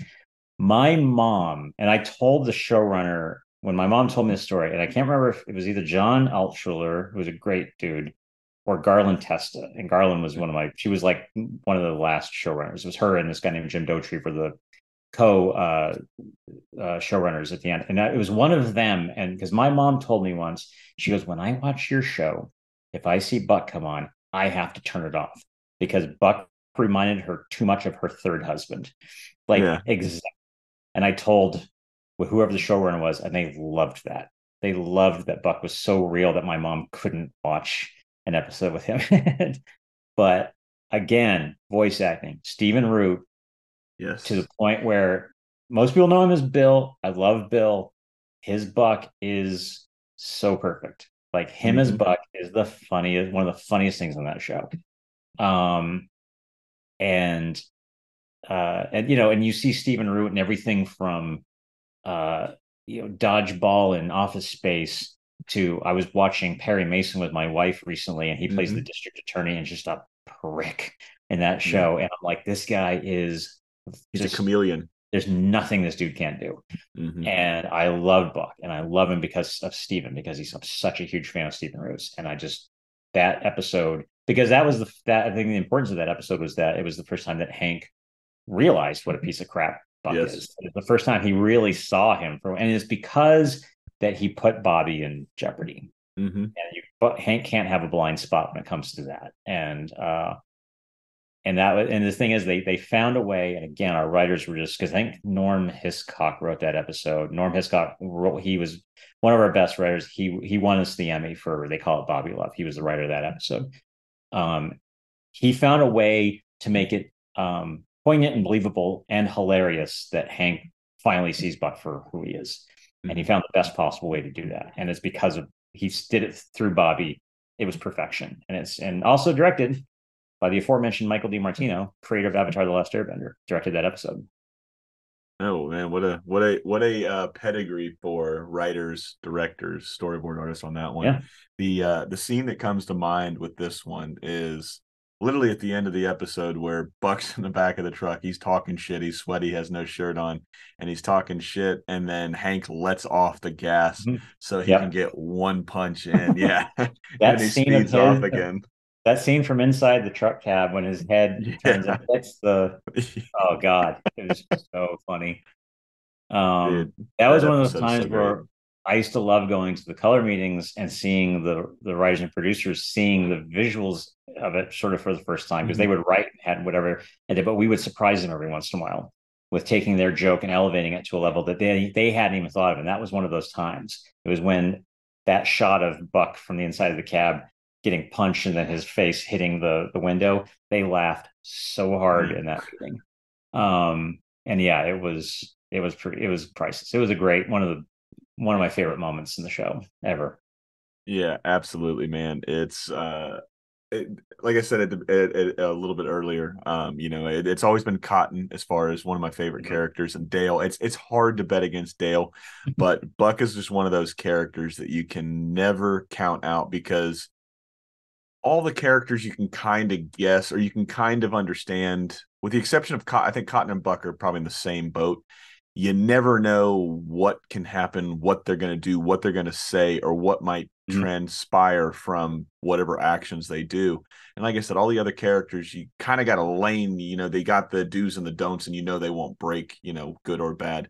But those Mhm. two characters in particular are just so chaotic and Yeah. so out there that you just don't know what's going to happen. I think of all of the quote unquote like sort of jerk characters like Khan, Cotton, Hmm. Buck. Buck's the only one that, if, to the best of my knowledge and from what I can remember, never had any kind of redemption. Yeah. Like Cotton had Just a piece redemption. of shit. Yeah, Yeah. there were times where Cotton was like a human being, Hmm. and Khan was vulnerable plenty of times. Same actor, by the way, Toby Huss. Hmm. Uh, again, hilarious, great dude. Um, Buck was the only one where I do not remember a moment of that show where there was anything redemptive about Buck. There No. you're just like he is a piece of crap. I think there was one episode where Hank kind of made him remember a little bit why he got into propane. And he Hmm. started remembering him mentoring Hank and when he first hired Hank, because Hank was working at a jeans store and Gene Buck store. just Yeah. really liked his gumption and his work ethic and everything. And he brought him in and he taught him the ropes. And I think that was the closest thing to redemption that Buck ever had was Hmm. that things had gone so badly for him at one point and that Hank made him remember kind of what really mattered, and which Mm-hmm. was like his business and his past, and he just reminded him of a simpler time. And Mm-hmm. I think that was the closest thing to redemption that Buck ever had. Was that episode? I don't remember which episode that was, but I just remember that one. That was the closest. For the most part, though, you knew what you were getting with Buck Strickland, and Yeah, that's why. chaos. Yeah, That's you're all it just gonna was. get. Yeah, and there again, it was never better just on display than in that episode. Mm-hmm. And like just everything about that episode was so funny. It was definitive Buck. Yeah, and I'm so glad it did not happen because when I saw that, very rarely would I mimic other than lines.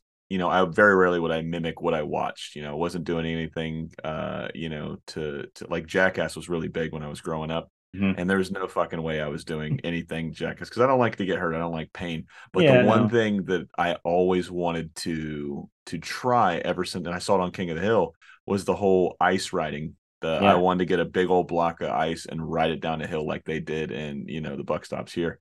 Luckily, I never did it because I'm pretty sure I would have probably killed myself hitting a tree or something along those lines. But that was always something I wanted to do. Now, as an adult, I'm glad I didn't do. Um, Yeah. but as Led, we, led to that led to one of the other funniest lines of that episode. Mr. Strickland, have you ever ridden a block of ice? Well, I married Miss Liz, didn't I? Dude, yeah. God, his. I wonder how much because obviously I haven't talked to anybody that's written on the show. I don't think I've talked to was it Stephen Collier? Um, I think Stephen Collier. That name sounds familiar. It might not be, but I've talked to a guy that was one of the main writers for the first couple of seasons, and I've talked to him through email and stuff. So I've only talked to really artists, and I've talked to I think maybe a background artist. So I haven't gotten to talk to too many people on that side, but I'm always fascinated, like just how a script comes together because you said at the beginning, or I might have alluded to it, but it's like this is some of the most well written stuff I've ever Oh heard. Like yeah. from the jokes to the stories to how you guys kept continuity, with the exception of that one flub up you had mentioned. Yeah. How continuity just kept going and it just kept branching out. Every time you guys shot out two branches of a different story, or you're continuing somebody's story, two more shot out and they complemented each other. So I always found it fascinating. But like I said, the writing on here is one thing, but I wonder how much of this, as far as the acting portion goes, was something that they got to do off the cuff, like Stephen Root, Mike Judge, all those guys that were coming on here and got to like play around in the sandbox with each other and ad lib.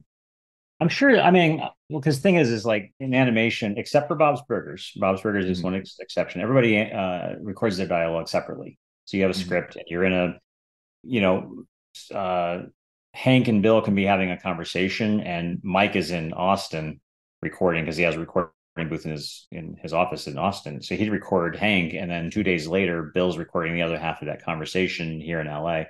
So Bob's Burgers, and I don't know how logistically they pull this off, but the Belcher family all records together in the same room. At Mm-hmm. least they did at the beginning. I don't know if that's still the case, but you can tell when you watch Bob's Burgers because there's a cadence and a Yes. natural quality to the conversations that the Belchers have that you can't get when you're just reading a script. But I don't know how much was changed or improv. Like the show I work on now, Big Mouth, all of the principal actors have either a stand-up comedy or improv background, Mm-hmm. and they change, like Jason Mantzoukas especially changes things up in the booth fairly often Yeah. from what was originally the script. And to our producers' credits, they tend to go with whatever he kind of comes up with because he's just hilarious. And but I don't know how much of that was going on in King of the Hill, and I don't know if it was as much, especially in the early years, just because Greg Daniels was very meticulous. Like Mm-hmm. it was almost like the show was a big block of marble, and he was chiseling Chiseling away, away. just like Mm-hmm. a little bit at a time until it was just perfect. And then I think that just comes from him being on The Simpsons, because I know like The Simpsons had like famously would be have like writers' rooms that would go to like 3 in the morning, just trying to get a joke just laser perfect. Mm-hmm. And I saw Greg shoot down jokes and cut lines that were hilarious, but it was just because it wasn't right for what the character. The Mm-hmm. character is like, well, it's just, and that was more important to him. Yes, Hank just said the funniest line of the episode, but it's not something that Hank would say. So Mm-hmm. Greg would just be like, "Go on." He was not precious about it. I was very new because I moved into Retakes season 4, which is my second season on the show, and suddenly I got to go over to the writers. I get to go to the meetings, the color meetings over at Fox, and I used to get to sit in a room, and Greg Daniels was sitting right there, that guy, and it's like, and he's you learn pretty quickly um, why he is where he is, when he would do this. And I wouldn't watch the show. Like we would sit and screen it. I would watch Greg because he wore his opinion. He would watch the show like this, and Mm-hmm. his seat was closest to the TV, and everybody was behind him. And then every once in a while he would go like this, and he would just like lean forward and he would shake his head like big, like comically big. And I would make a note on the board. I'm like, he's going to rewrite that. And then every Mm-hmm. once in a while, his eyes would get big and he would go like this, like something happened that he was just like, yes, and I'm like, okay, cool, that's safe. Um, but when he was done, he would turn around and we had these stacks of storyboards. Like each one, there was like 3 acts. So there'd be like these 3 bound things of storyboards. He'd grab the top one, grab a Sharpie, open it up, and he would just start writing notes after one viewing of the show. He would just sit and start writing notes to the thing. And the rest of us would just sit and talk. And I got to know some of the writers and a lot of SNL guys. So because Greg was an SNL alum. So he brought a lot of SNL guys. And I would Mm-hmm. talk to them about, everything, anything they wanted to talk about. And then all of a sudden, at one point, Greg would get to the end and he would close and he'd be like, thanks. And he would leave. And then his assistant would come over and pull down, grab the first board and just start going, okay, scene 2. And he would just start reading off Greg's notes. And I'm like, he got all that from just watching the freaking show once. He just That's knew so exactly what crazy. he wanted changed. And I'm like, Jesus Christ. No joke. This guy is like, it's not it's not an accident that he's sitting in that chair at No, all. absolutely not. I was Um, just that was my first exposure to just like, holy crap, there's levels to this, and I'm he's at seeing the it. top. Yeah, Yeah, and he's at the top. He's the final boss, if you will. yeah. Well, and Um, one of my big regrets in the show, and regret might not be, or maybe pet peeve, is that Mike gets all the credit for King of the Hill to most people because Mike's the name, he's the Beavis and Butthead guy, whatever. And I don't think that in the world outside of animation, Greg gets as much credit as he yeah, deserves for that show being what it is. Because I saw firsthand how much he was responsible for that show being what it was. And I don't think enough people know that. And I think more people should. But as far as I know, Greg doesn't care. Greg's just yeah. like, Well, I mean, you know, we've made it a point to make sure we point that out because yeah, it's come up a few times, and I draw a lot of correlation. You could, I mean, it's we've talked comics here, a couple times, but you heard it in the Alan Jacobson episode. I'm a huge comic book guy myself. I mean, that shelf back there is full of a shit ton of trades, and literally right here I've got fucking 16 long boxes sitting on my shelves right here from yeah. everything that I buy. And I told him I still go every Wednesday and get my comics and shit. But I draw a lot of correlations with Greg and Mike, almost like I do with Stan Lee and Jack the King Kirby, and then you've got Bob Kane and Bill Finger. Mm-hmm. Everybody knows Bob Finger created Batman to an extent, right? Everybody knows that Bob Kane or Stan Bill Lee did Finger. this. Everybody Well, knows. here's the thing. Everybody thinks Bob Kane created Well, that's what Batman. I'm. Yeah, that's what I'm getting at. But Those of us anything in the like know, everybody knows who Bill yeah, Finger is and what Bill Finger's importance is. It's the same thing yeah. with Jack the King Kirby, right? So, ladies and gentlemen, a little history lesson on I'm actually wearing my favorite, my patented Batman hoodie today. I wear it in every episode because it's a little chilly in here. I don't want to. Julian doesn't want to get chilly at all. To refer to myself as a third person. That was a little weird, but nonetheless, man, it's the point. So Bill Finger, ladies and gentlemen, for a little history lesson. If you like anything about Batman, chances are Bill Finger created it, from the Joker to Robin to Gotham City to putting Yeah. Batman in something that wasn't red because Bob Kane said, Batman, let's put him in red, right? Pretty much Stupid. everything but the name. Mm-hmm. I think is Yeah, Bill Finger. literally the mythos of Yeah, Batman. Bob Kane came up with the name Batman, and Bill Finger did everything else. And he did not get credit until Batman versus Nope. Superman when his name popped up. I There's a was the really only thing about cool. that movie I liked. Well, there's a couple scenes, and I will say that movie gets shit on a lot. There Mhm. is one scene in particular, in my opinion, I love this latest Batman movie. This latest Batman movie with Robert Pattinson or Paddington, however you say his last name. Pattinson, yeah. Yeah, phenomenal. It I is a haven't seen it yet, but I perfect want to. Batman movie. What, you haven't seen it yet? I haven't seen it yet. Holy I shit, don't, dude. I actually don't watch a lot of TV or movies because I stare at screens all day long. Oh, I can imagine. And Dude, then this I is the just one want you to got to like see. read or draw at the end of the day. There's, Oh, I it's think on my there's, list. I'm gonna see it. I just haven't gotten around to it yet. oh man, it's like I said, I can't wait till you do. Hopefully it'll be soon so we can talk about it because there's two scenes in particular that are fucking phenomenal. One scene, it's just like you see it in the trailer and shit, but how they shoot it. Like Batman is known for intimidation, right? He's Mm. known to scare the living shit out of people. And you see it in the trailer, you see him walking, but I'm sitting in the movie theater with my son, and usually, what people know is Batman swoops in and he swoops out. He's like a ninja. Nobody sees him. Nobody. It's like a fart in the wind. He's here in a second, and then he's gone. Mm. Right. So I'm sitting in the theater with my kid, and you hear him. There's just like the whole train sequence, that train station or the subway station scene, and you hear him walking with his boots. Right. You're hearing the steps, and then my son leans over. He's like, he's not very quiet if he's walking loud. And I'm like, neither are you in a movie theater. Watch the movie, man. Be quiet.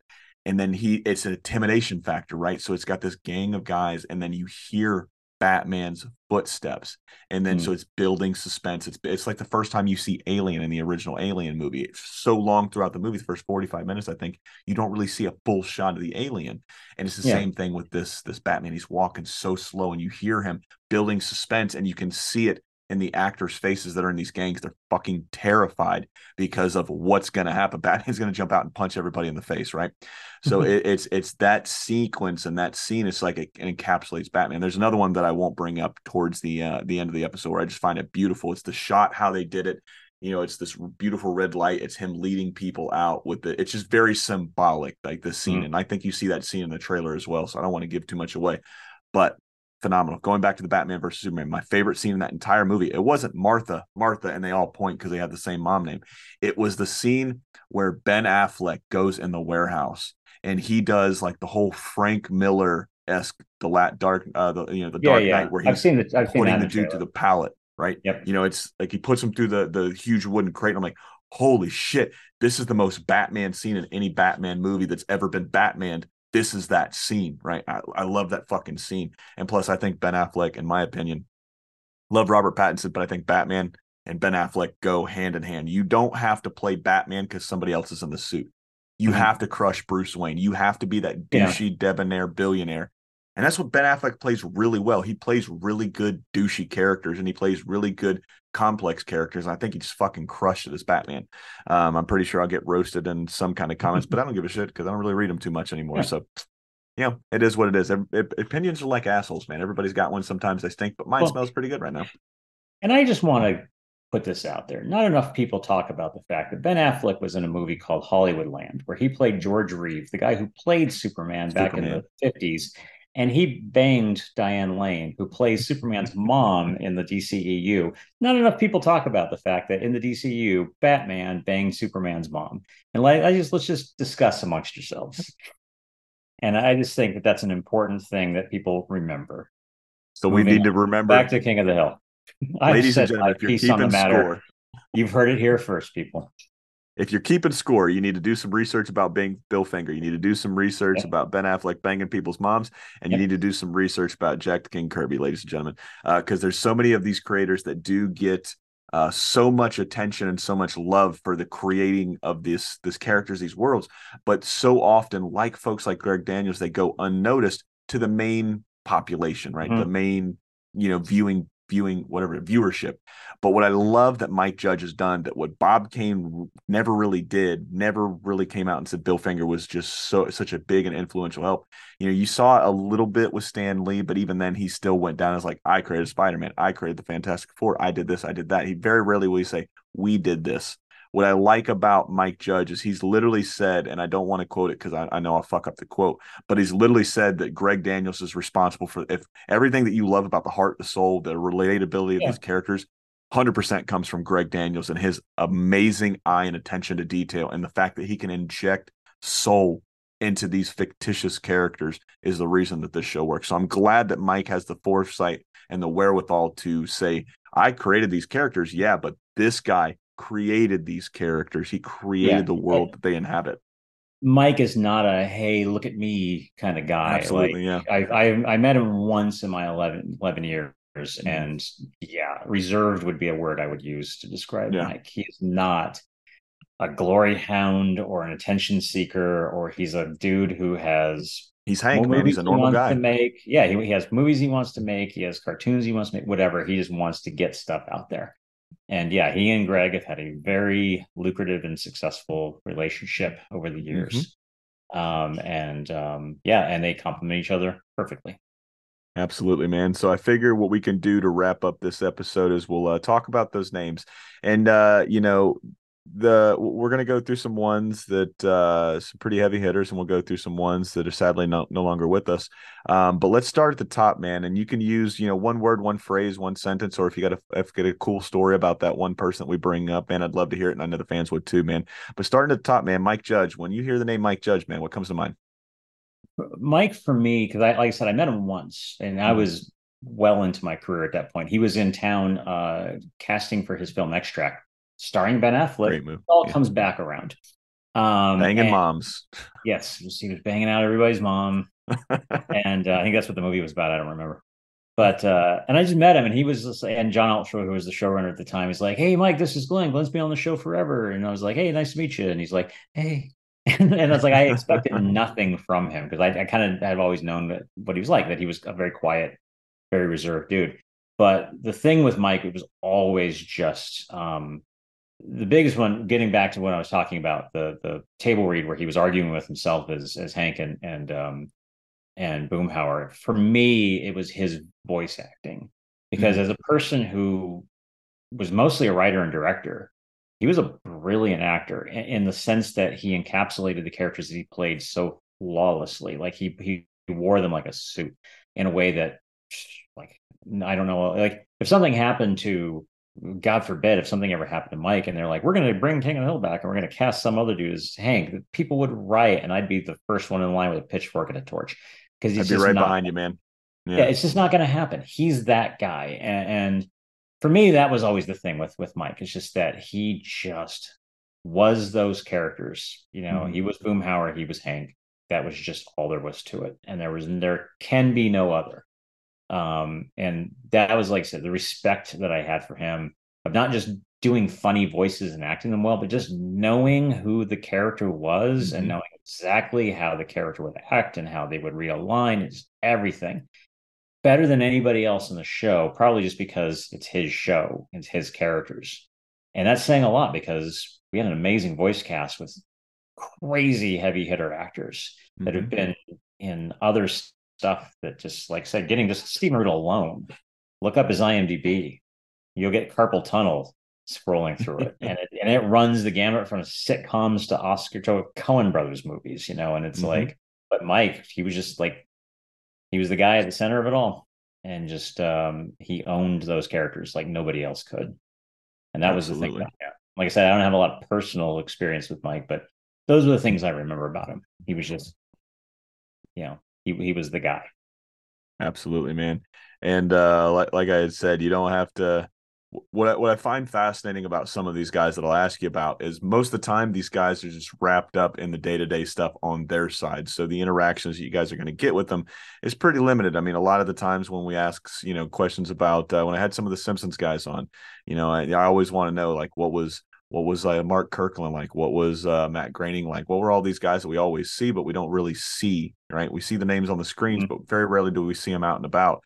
And most of the time they see them at the party, or they might have like one interaction because they're dealing with the networks, Yeah. they're dealing with the executives. So if you don't have to have a story, but like if like what would you learn from them type of thing, man. And I think you talked about it a little bit with Greg, where Greg could literally watch something one time and you could kind of know what he liked and what he didn't like, and then he would write Mhm. everything down after one, which I think is so fucking insane because I Yeah. can literally watch these shows that I've watched 6 to 7 times and I'm still pulling new shit out. So the Yeah. fact that he can just watch it one goddamn time is so baffling to me. And I think it's, like I said, it's a true mark of somebody that is the master of their craft, essentially, Yeah, is what I'm getting top of at. his game, absolutely. Yeah, so the next guy, we're alluding to it. We've been edging the bet for a little while, so now we're gonna pass foreplay and go straight to it, man. Greg Daniels. When you hear that name, Greg Daniels, what do you think about? So aside from everything I just told you, that like where you're just kind of in low key awe of him Mhm. while you watch him do his thing. My favorite Greg story was I just got onto retakes and I was just going over there for the first, like, it was one of the first couple of meetings I think I went to sometime in season 4 of the show, and we were on a break, and I was talking to one of the writers about something, and I was telling a story, and I was telling about how I screw with my dad all the time. Well, he, trust Mhm. me, that's what I get it from him. When we were kids back in the 70s, in the ABC, they used to do this thing called the ABC Sunday Night Movie, where they would show movies on ABC on Sunday nights, hence the name of the show. And every once in a while, we'd win the lottery and we'd get a James Bond movie. And my Mhm. dad would make popcorn, and we'd go down to the basement because we lived in Illinois and everybody had a concrete basement. And we had this old color TV that you had to turn on 15 minutes before you watched the show because it had Heat to up. warm up. No remote control, and we're watching this movie, riveted. It was Goldfinger. Never seen the movie Mm. before at this point. I was 8 years old. And it's the famous scene. He's strapped to a big block of ice. The laser beam's headed for his junk. Do you expect me to talk? No, Mr. Bond, I expect you to die. They keep cutting back and forth. He's sweating. The beam's getting closer. And we're like, huh. My dad gets up, walks over to the TV, turns it off. And he just goes, ain't no way he's getting out of that. And he just leaves. And What the fuck? my brothers and I are diving over each other, and we finally get to the TV and we turn it on, and then wait 5 minutes for the little white dot in the middle to finally. And then by then God. he's out of it, and it was years before I found out how he got out of it. And I told that story, and the writers were laughing, and Greg was staring at me like this because I got the impression that Greg had kind of a bit of a posh upbringing, like Mhm. New England boarding schools and stuff like that. I don't know that for sure, but that was just the vibe I got from the guy. And he just looked at me and he just goes, "You got the coolest dad ever." Just like, and I just remember that was like this moment where I just thought it was so funny that like Greg was just like, fathers and sons act like that. And I almost felt a little bad for him because I was like, because I got this sense in that moment that like that was not the relationship he had with his father. But yeah, and he was like, everybody else was laughing at the story. And Greg was just like, what? Riveted. Yeah. He did what? That was my favorite story with Greg, just personal story with him, interaction. Other things he after the meetings he would go and he would lie on the floor in his office. You'd walk by his office and he'd just be lying on the floor like this, staring up at the ceiling. You never question anything, Greg. That didn't matter what he was doing. You're like, it's obviously working for him, so you just keep doing you, Greg. But that was the thing I remember. He would just lie on the floor and stare at the ceiling after a meeting, probably thinking about the next episode or whatever. Give me. All right. And we're back. So thanks for sharing those stories about Mike and Greg, man. So another guy, we did a little bit of talking about him before we hit record, man. The man, the myth, the legend himself, Wes Archer. When you think of that name, you think of that person. What do you think about? Wes is hugely responsible for the course that my career took Mhm.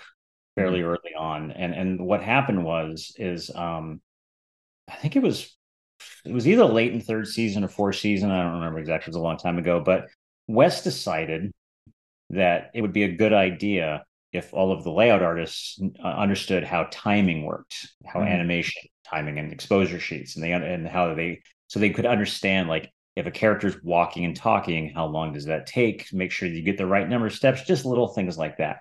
And in his mind, this will improve layouts and it will improve the overall animation. He was 100% right. So when he was like, just kind of announced that he was going to be teaching the layout artists, how to time Mhm.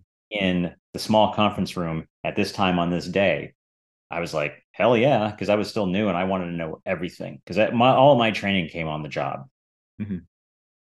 So I show up at that time at that day in the small conference room, and it was just me and Wes. Nobody Nice. else had any interest whatsoever in learning how. This timing was a thing that scared the hell out of artists. Because if you've ever seen an exposure sheet, it's just a bunch of lines and it's a bunch of marks and it's a bunch of numbers. And it's just, if you don't know what you're looking at, it's like Sanskrit. And to them, it was too much like math. and they didn't want Mm-hmm. any part of that. So I was the only person that showed up. And to put it mildly, to get timing instruction from Wes Archer is like taking batting practice with Hank Aaron. Mm. Like there isn't a better guy to learn from. So I'm sitting there just like staring. He's like, okay. And because of Wes, I was one of only three people, including him, in the studio that knew how to calculate a pan rate, which is something we used to have to do back in ye olden times. And that is math. And that used to scare the shit out of people because I had directors who I just assumed if you were above a certain level, you knew how to do this. Nobody knew how to do it. Wes Yeah. did, one of our checkers, and then me. And much to my chagrin, because I got asked to do it more often than I would like. And pan rates are just so luckily a thing we don't have to do anymore, thanks to computer machines.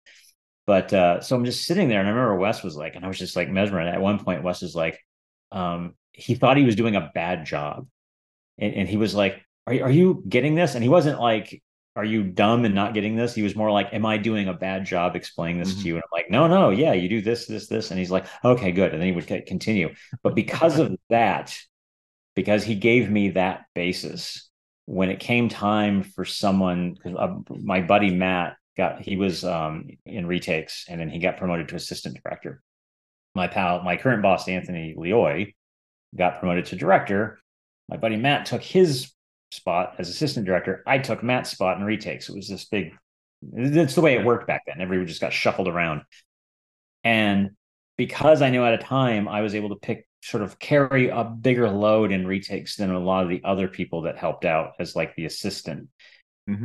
And then eventually I got moved into as the retake director for the remainder of the show. And that's been my niche in animation ever since. Because I've developed this ability to always see every single thing that's wrong with a scene to the point where I can't really enjoy animation anymore because I'm just like, and trust me, watching these old scenes were just like making me itch, or these old episodes were just making me itch like crazy because I saw all this stuff wrong with them because it was all done on cells back then, and just Mm-hmm. more stuff would go wrong than can now. But I learned. I not only learned how to see what was wrong, I learned how to see what would go wrong if the scene stayed the way it Mm-hmm. was. Like if we ship the scene like this is what Korea is going to do. They're going to screw up this part and this part and this part. I tell people all the time. It's the biggest piece of advice I give to board artists and to anybody else who's in the industry is I say, remember one thing: you are not the last person that's going to touch this. When you're done with it, it's going to go to somebody else, and you need to ask yourself constantly, did I do enough so that the next person understands or is going to be able to understand what I intended and will be able to adequately convey that, especially Korea, because it's going halfway around the world being animated by people who don't speak English. I said, and I always said, always ask yourself, how can Korea screw this up? And that's not a dig on Korea. It's you're asking yourself, did I do enough? Did I do everything that I needed to do to make this Mm-hmm. as clear as possible so that we will get the results that we want? And that was stuff that I learned from Wes. I got that basis from him of timing. And with Wes, mostly it was just like going to the meetings with him and seeing him in halls. And he would tell, out of nowhere, he would tell some funny story about him and his brother growing up in like Houston. And his brother Martin, who I also knew, couldn't be less like Wes. A Mm-hmm. really cool, fun dude, but they're both really cool, just in very different ways. And yeah, Wes would just out of nowhere tell this really hilarious story, and then he would just start reading a book or something. Like he's an interesting guy. But I always saw a lot of parallels between him and Greg. Like I always saw Wes as like the animation version of Greg, like the art version. Like Greg was Yeah. to writing, like Wes is to animation, and they had history on The Simpsons, which I'm positive is why Greg tapped him for King of the Hill to supervise King of the Hill. Mm-hmm. Like I think they just probably had a rapport because they were just so much alike. They would just get so focused on a thing that the entire rest of the world would just disappear until they resolved that thing.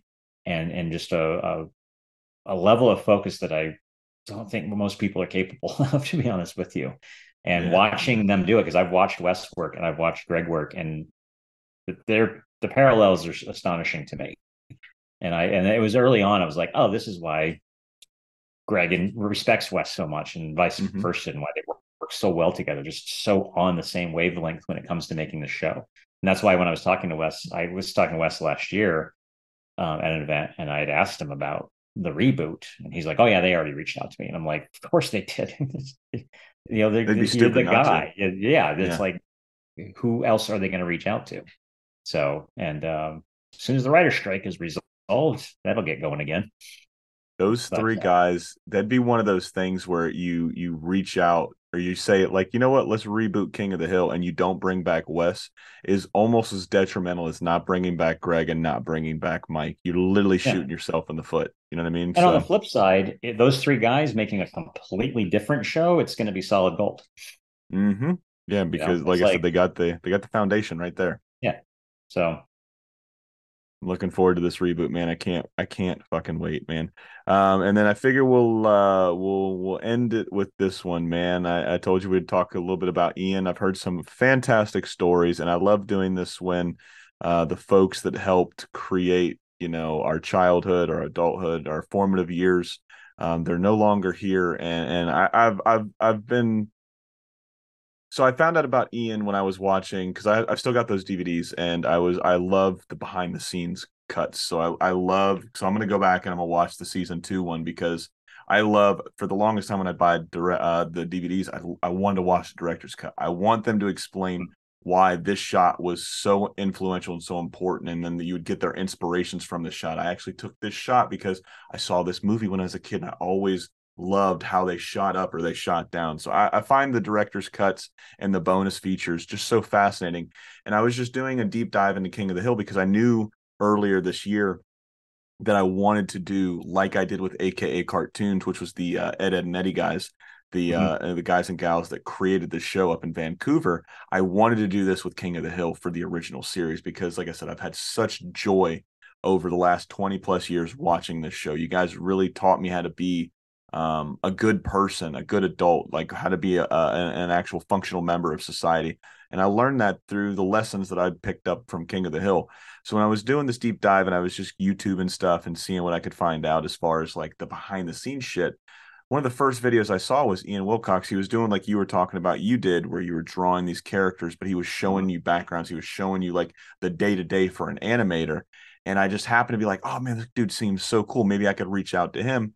I find out that he passed away sadly. So I was like, Yeah, I want to know more about this guy because the stuff that they had on YouTube was very little and he was so fucking fascinating. And I was like, yeah. fuck, I want to know more about this guy. So anytime we can do this with folks like Ian, I want to do this with Ian. So man, tell us your favorite story about Ian. God, we could do an entire series of podcasts on my favorite stories about Ian. Yeah. Ian was the kind of guy that you liked immediately, and if you didn't, it was a major failing on your part. Mm, If I ever met somebody that's like, I don't like Ian, I'd be like, get away I don't from trust you. me. Yeah. You clearly are a flawed human being. I want nothing to do with it. Everybody loved Ian. If there was a moral core to the Yeah. show, it was him. Ian was from a little town called Billerica, Massachusetts, which we used to joke was basically Mayberry, North Carolina. And Mhm. everybody, and it was like everything was kind of seen through this lens. And because of that, Ian came with him a certain level of trust and naivete that the rest of us took ruthless advantage of out of and he always took it in the spirit that it was intended because we loved him so much and we would Mhm. just brutalize him and prank him relentlessly and he always loved it. He loved being in the barrel. And the time I remember, this is my favorite. I have many stories like this, but this is my favorite because it was the most elaborate and he was actually flattered when he found out the truth. Uh, Ian was not a football fan or a sports fan of any kind by any stretch of the imagination, but he was from New England. Mhm. And it was one of the years, take a pick, when the Patriots were basically marching to the Super Bowl and were most likely going to win. So he went home for Christmas. He came back with a big New England Patriots banner and he put it up on the ceiling right over his cubicle. Well, I think I was still an assistant retake director, and my retake director, Matt Engstrom, at the time. Matt's a huge football fan, Minnesota Vikings, and he saw that and it offended him to his core. So he immediately, the second he went to lunch, he yanked that thing down and was like, this will not stand. Second Ian gets back, it's gone. He goes straight to our office because he knows Matt did it. Matt convinces Ian that he didn't, lies to him right to his face in a way that almost impressed me because I wouldn't have been capable of it. And then Ian left, believing that Matt didn't do it because Matt told him he didn't. Okay. So he left. And then Matt just goes back to work. I'm like, all right, what are we going to do with the banner? And he's like, I don't know. I'm like, what do you mean you don't know? You didn't go into all that trouble. We're not going to do anything with it. And he's like, oh, I hadn't really thought about it. So I was like, have you ever seen the movie Amelie? And he was like, no. And I was like, so in Amelie, they steal a garden gnome from some lady, and then they drive it all over hell and creation, and they take pictures of it in all these weird locations and send the pictures back to the lady. I said, so here's what's going to happen. My wife at the time she had a corporate job. She's a writer now, but she had a corporate job that had her traveling all over the world all the time. Matt's dad lived in Hawaii. I had friends in San Francisco, like you name it. We just knew people all over the place. I said, this banner is going to go on a little trip. So Matt creates an email account, hankhill@yahoo.com. And the first place it went, because my wife's company was headquartered in Boston. So the first stop the banner made, was back in Boston. And I remember this was how funny it was, because my wife worked for an engineering software company that had a lot of Indian and Chinese software engineers. Mm-hmm. So she went back to Boston for her company. Her company was having some sort of thing, so she had to go back to Boston for it, and it was like wintertime. And I guess in Boston Square, whatever, there's a statue of Paul Revere. Mm-hmm. So she had her friend Arvin, who was an Indian engineer, climb up the statue with Ian's banner, hold it up, and got a picture and sent it, because he had no idea who this dude was. And all of a sudden one day, like the day after, so we got the picture, Matt sent it to Ian through the Hank Hill email. Door comes flying open. Ian slides in like Kramer in Seinfeld.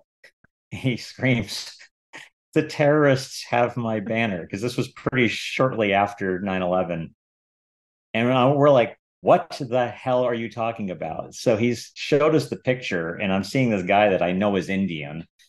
And Ian's like, what is going on? He's got it, and it's back in Boston. And I'm like, that is weird, man. So Matt and I are like Oscar-worthy performances, acting like so surprised and trying to help Ian figure all this out. Next stop, Chicago. Stop after that, I sent it to a friend in San Francisco. And it's always these people that he doesn't know holding his banner up. So my friend Gail and her husband are holding it up in front of the Golden Gate Bridge. Matt's dad has a friend of his holding it up in front of a waterfall in Hawaii or some shit like that. The best ones by far, my wife went to Amsterdam on a work trip. So her boss was this short Chinese lady who was holding it up in front of the Amsterdam Sex Museum, and then also standing out in a field in front of a bunch of windmills. And every time Ian would get one of these trips, he's like, I don't even want it back, because I want to know where it's going next. He's like, I'm jealous of my banner.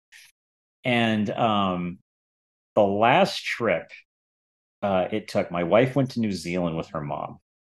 And these were by far the best pictures. She got a picture of it in front of a Kiwi crossing sign. Mm-hmm. She took a helicopter up to the top of a glacier, was the highest point in New Zealand. And the helicopter pilot is holding the banner up, standing in front of his helicopter on top of this like snow-capped glacier, the highest point in New Zealand, holding up the New England Patriots banner.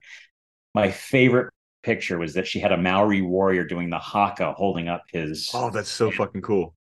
And I'm just like, this, like every time it went someplace, we're like, where is this gonna, like, how are we gonna top this? I ended up blowing the whole thing. My wife is in New Zealand. This is 2004, I think. Cell phone coverage wasn't a thing. Like, you couldn't really reach. I had no way to reach her. I got sick to the point where I was in the hospital for 4 days. Mm-hmm. I have dogs. I needed someone to come take care of them. I have one absolutely indefatigable, reliable friend, and that is Ian. Ian is a rock. And I'm like, Ian, I have to go to the hospital. I don't know how long I'm going to be in there. Can you please come and take care of my dogs while I'm in there? He's like, absolutely. He comes 4 days, and he's like, so where's Nicole? And in my stupid brain, I'm like, I can't tell him she's in New Zealand, because he's going to be getting pictures of his banner in New Zealand, and he's going to figure this whole thing out. So you're going to love this. I told him she was in Orlando and that she was in some, and I told him that because she'd stayed in Orlando once and the cell coverage was garbage because it was like out in the middle of a swamp or something. So I Yeah. was like, that's it. I was like, she's in Orlando. Yeah, yeah, that's the ticket. And she has no cell coverage. And he's like, weird. Okay. The next day, have you gotten a hold of Nicole yet? I'm like, not yet. Still no coverage. By day 4, he's like, where the hell is Nicole? And he's telling me on his phone. And I felt like shit because I'm like, this dude is doing me the biggest solid ever by taking care of my dogs and taking care of my house while I'm dying in the hospital. So finally, and I might have used the term, and Ian reminded me of this many times over the years. I used the term, okay, the jig is up. And he told me later, he goes, I thought you were about to tell me that Nicole had left you. And I was like, Nicole wouldn't have left. So Nicole would have kicked me out of the house. She wouldn't have left me. And she certainly wouldn't have left me with the dog. She would have taken them too. So I explained to him over the phone while I've got tubes sticking out of me while I'm in the hospital. Nicole's in New Zealand and she's got your banner and she got a picture of it on a glacier. And I couldn't tell you because, blah, blah. And I was like, and he's just a long pause on the end of the other line. He's like, what? And I had to explain it to him very slowly the entire day. He came the next day to visit me in the hospital with this look on his face, this like shit eating grin look on his face, because he had caught me without even trying to. And I told him, I said, I couldn't tell you she was in New Zealand because when you got the pictures, you would have put two and two together and you would have realized that we had your banner. And he looked at me like this. No, I wouldn't have. Just like straight up. And he's just like, how smart do you think I am? And we tried to turn the Joker back on Matt, but the problem is that Matt's like super short on like conscience, so it didn't really He work. didn't give a But at the shit. end of the day, it didn't matter, and the joke ended. It was done because I blew it because I got sick. But the important thing was is that years later, Ian gave the banner to our buddy Jack Perkins, who we worked on the show with, and Jack is from Rhode Island, and his dad is a huge Patriots fan. So he gave Jack's dad the banner, and we sent Jack's dad all the pictures and said, "Here's Oh, everywhere that's this so picture's cool. been." So he hangs it out in front of his house during football season, and then his friends come over and he shows them all the pictures of where his banner's been, and tells them the story. And that is one of many very elaborate pranks, elaborate and long-term pranks that we played on Ian over the years, and he always loved it. How And long did that people, one go for? wow, months, like Yeah. months. I mean, like my wife was going to Amsterdam and Boston and Chicago and New Zealand, and we were sending it to San Francisco and Hawaii and just you name it. Like it went on for months. And Ian, like I said, he got to the point he didn't want it back. The Patriots had already won the Super Bowl, and he was like, "I don't want this thing, but I just want to know where it's going to be next."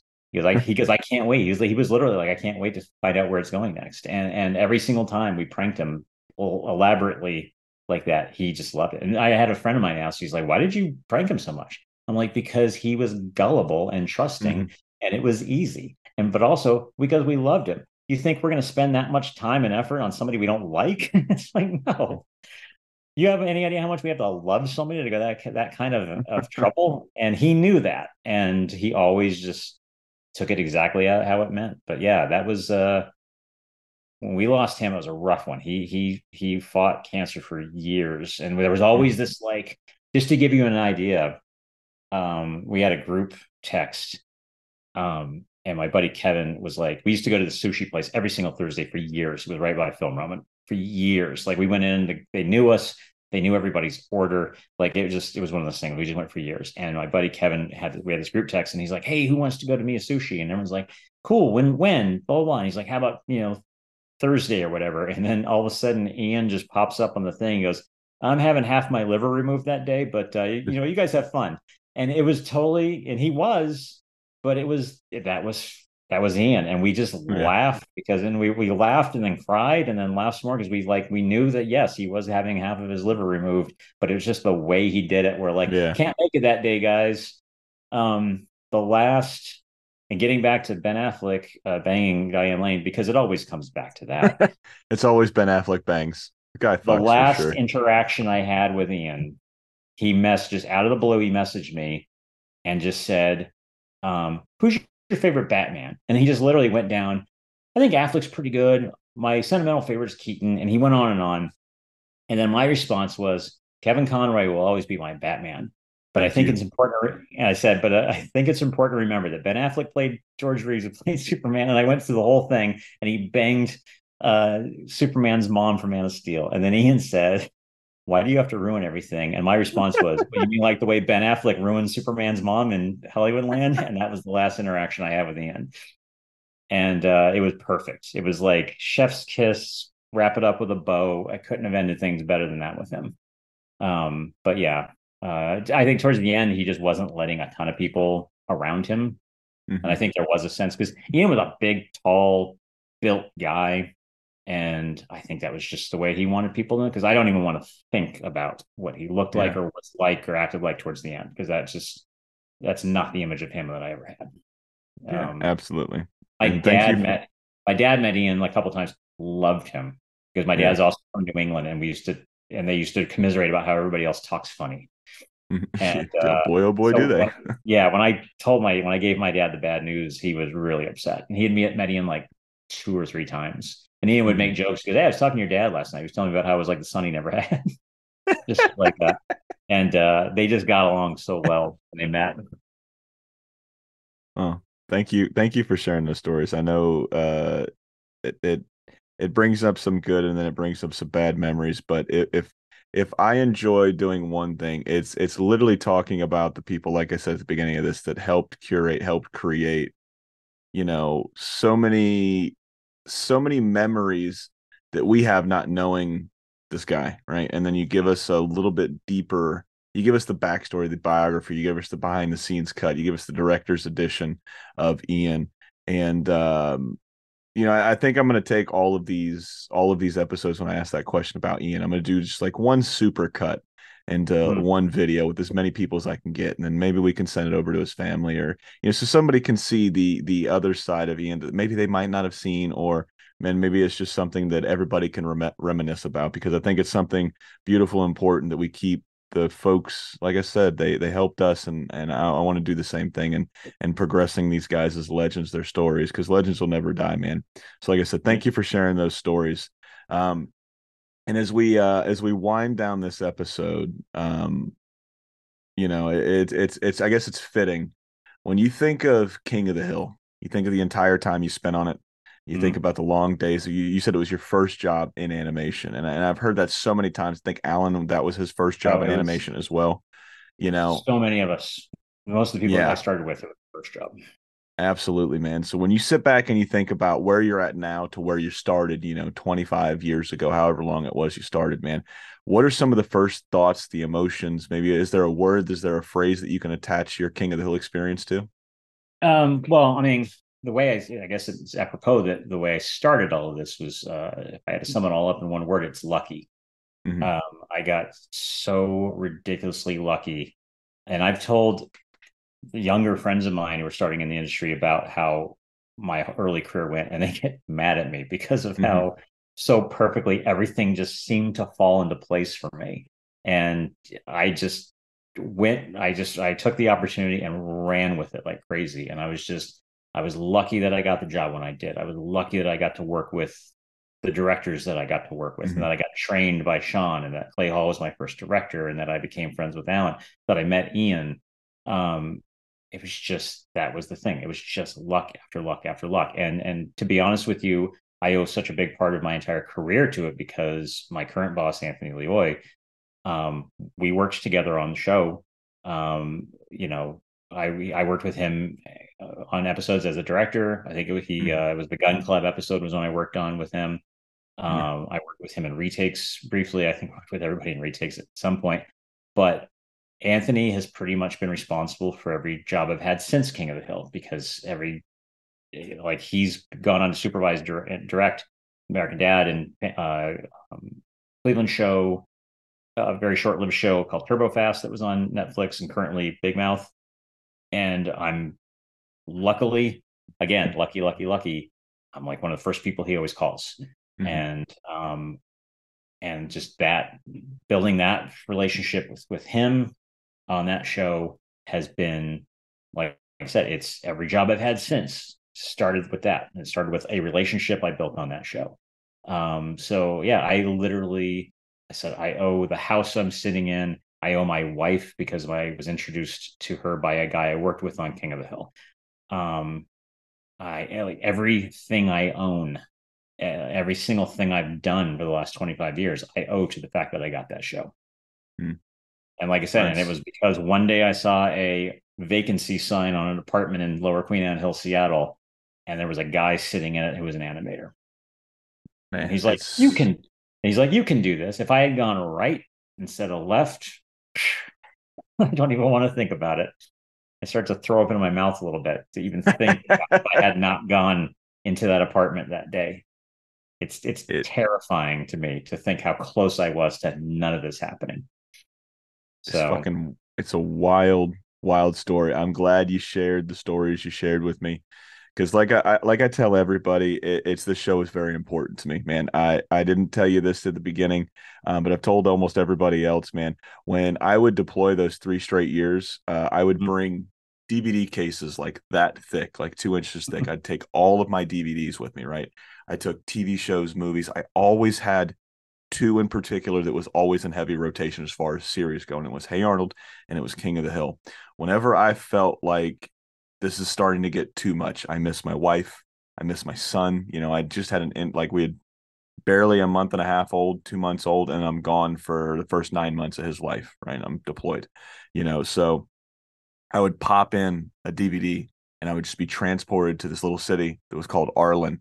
And these characters that I grew up with helped me.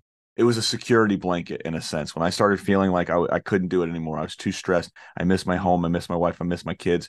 I miss my dogs. I just missed the fucking bed I owned and slept in. I missed my country. I missed everything about what I left behind when I signed that piece of paper saying Julian Hester is now a U.S. Navy sailor. I would put this in and it would transport me to a piece of time. You guys gave me a chance to laugh when I didn't think I could laugh. You guys gave me a chance to decompress when I didn't think all I could do was just stress. So I'm forever grateful for folks like yourself and anybody else that's ever worked on this show. And honestly, from like I said, brother, from the bottom of my heart, man, thank you for everything you've done on this show because you guys impacted me and so many other fans of this series in ways that we can't even articulate at the end of the day. It's just you guys gave us something to believe in. You guys gave us something to enjoy. So thank you from me and from everybody else that's ever watched this amazing show. Thank you 100 times over. I did my best for 11 years. Oh, you did great, man. And there's no better way to end this, man, than he's been Glenn. I've been Julian. It's been the What's My Head podcast. And this has been another piece of your childhood. Good night.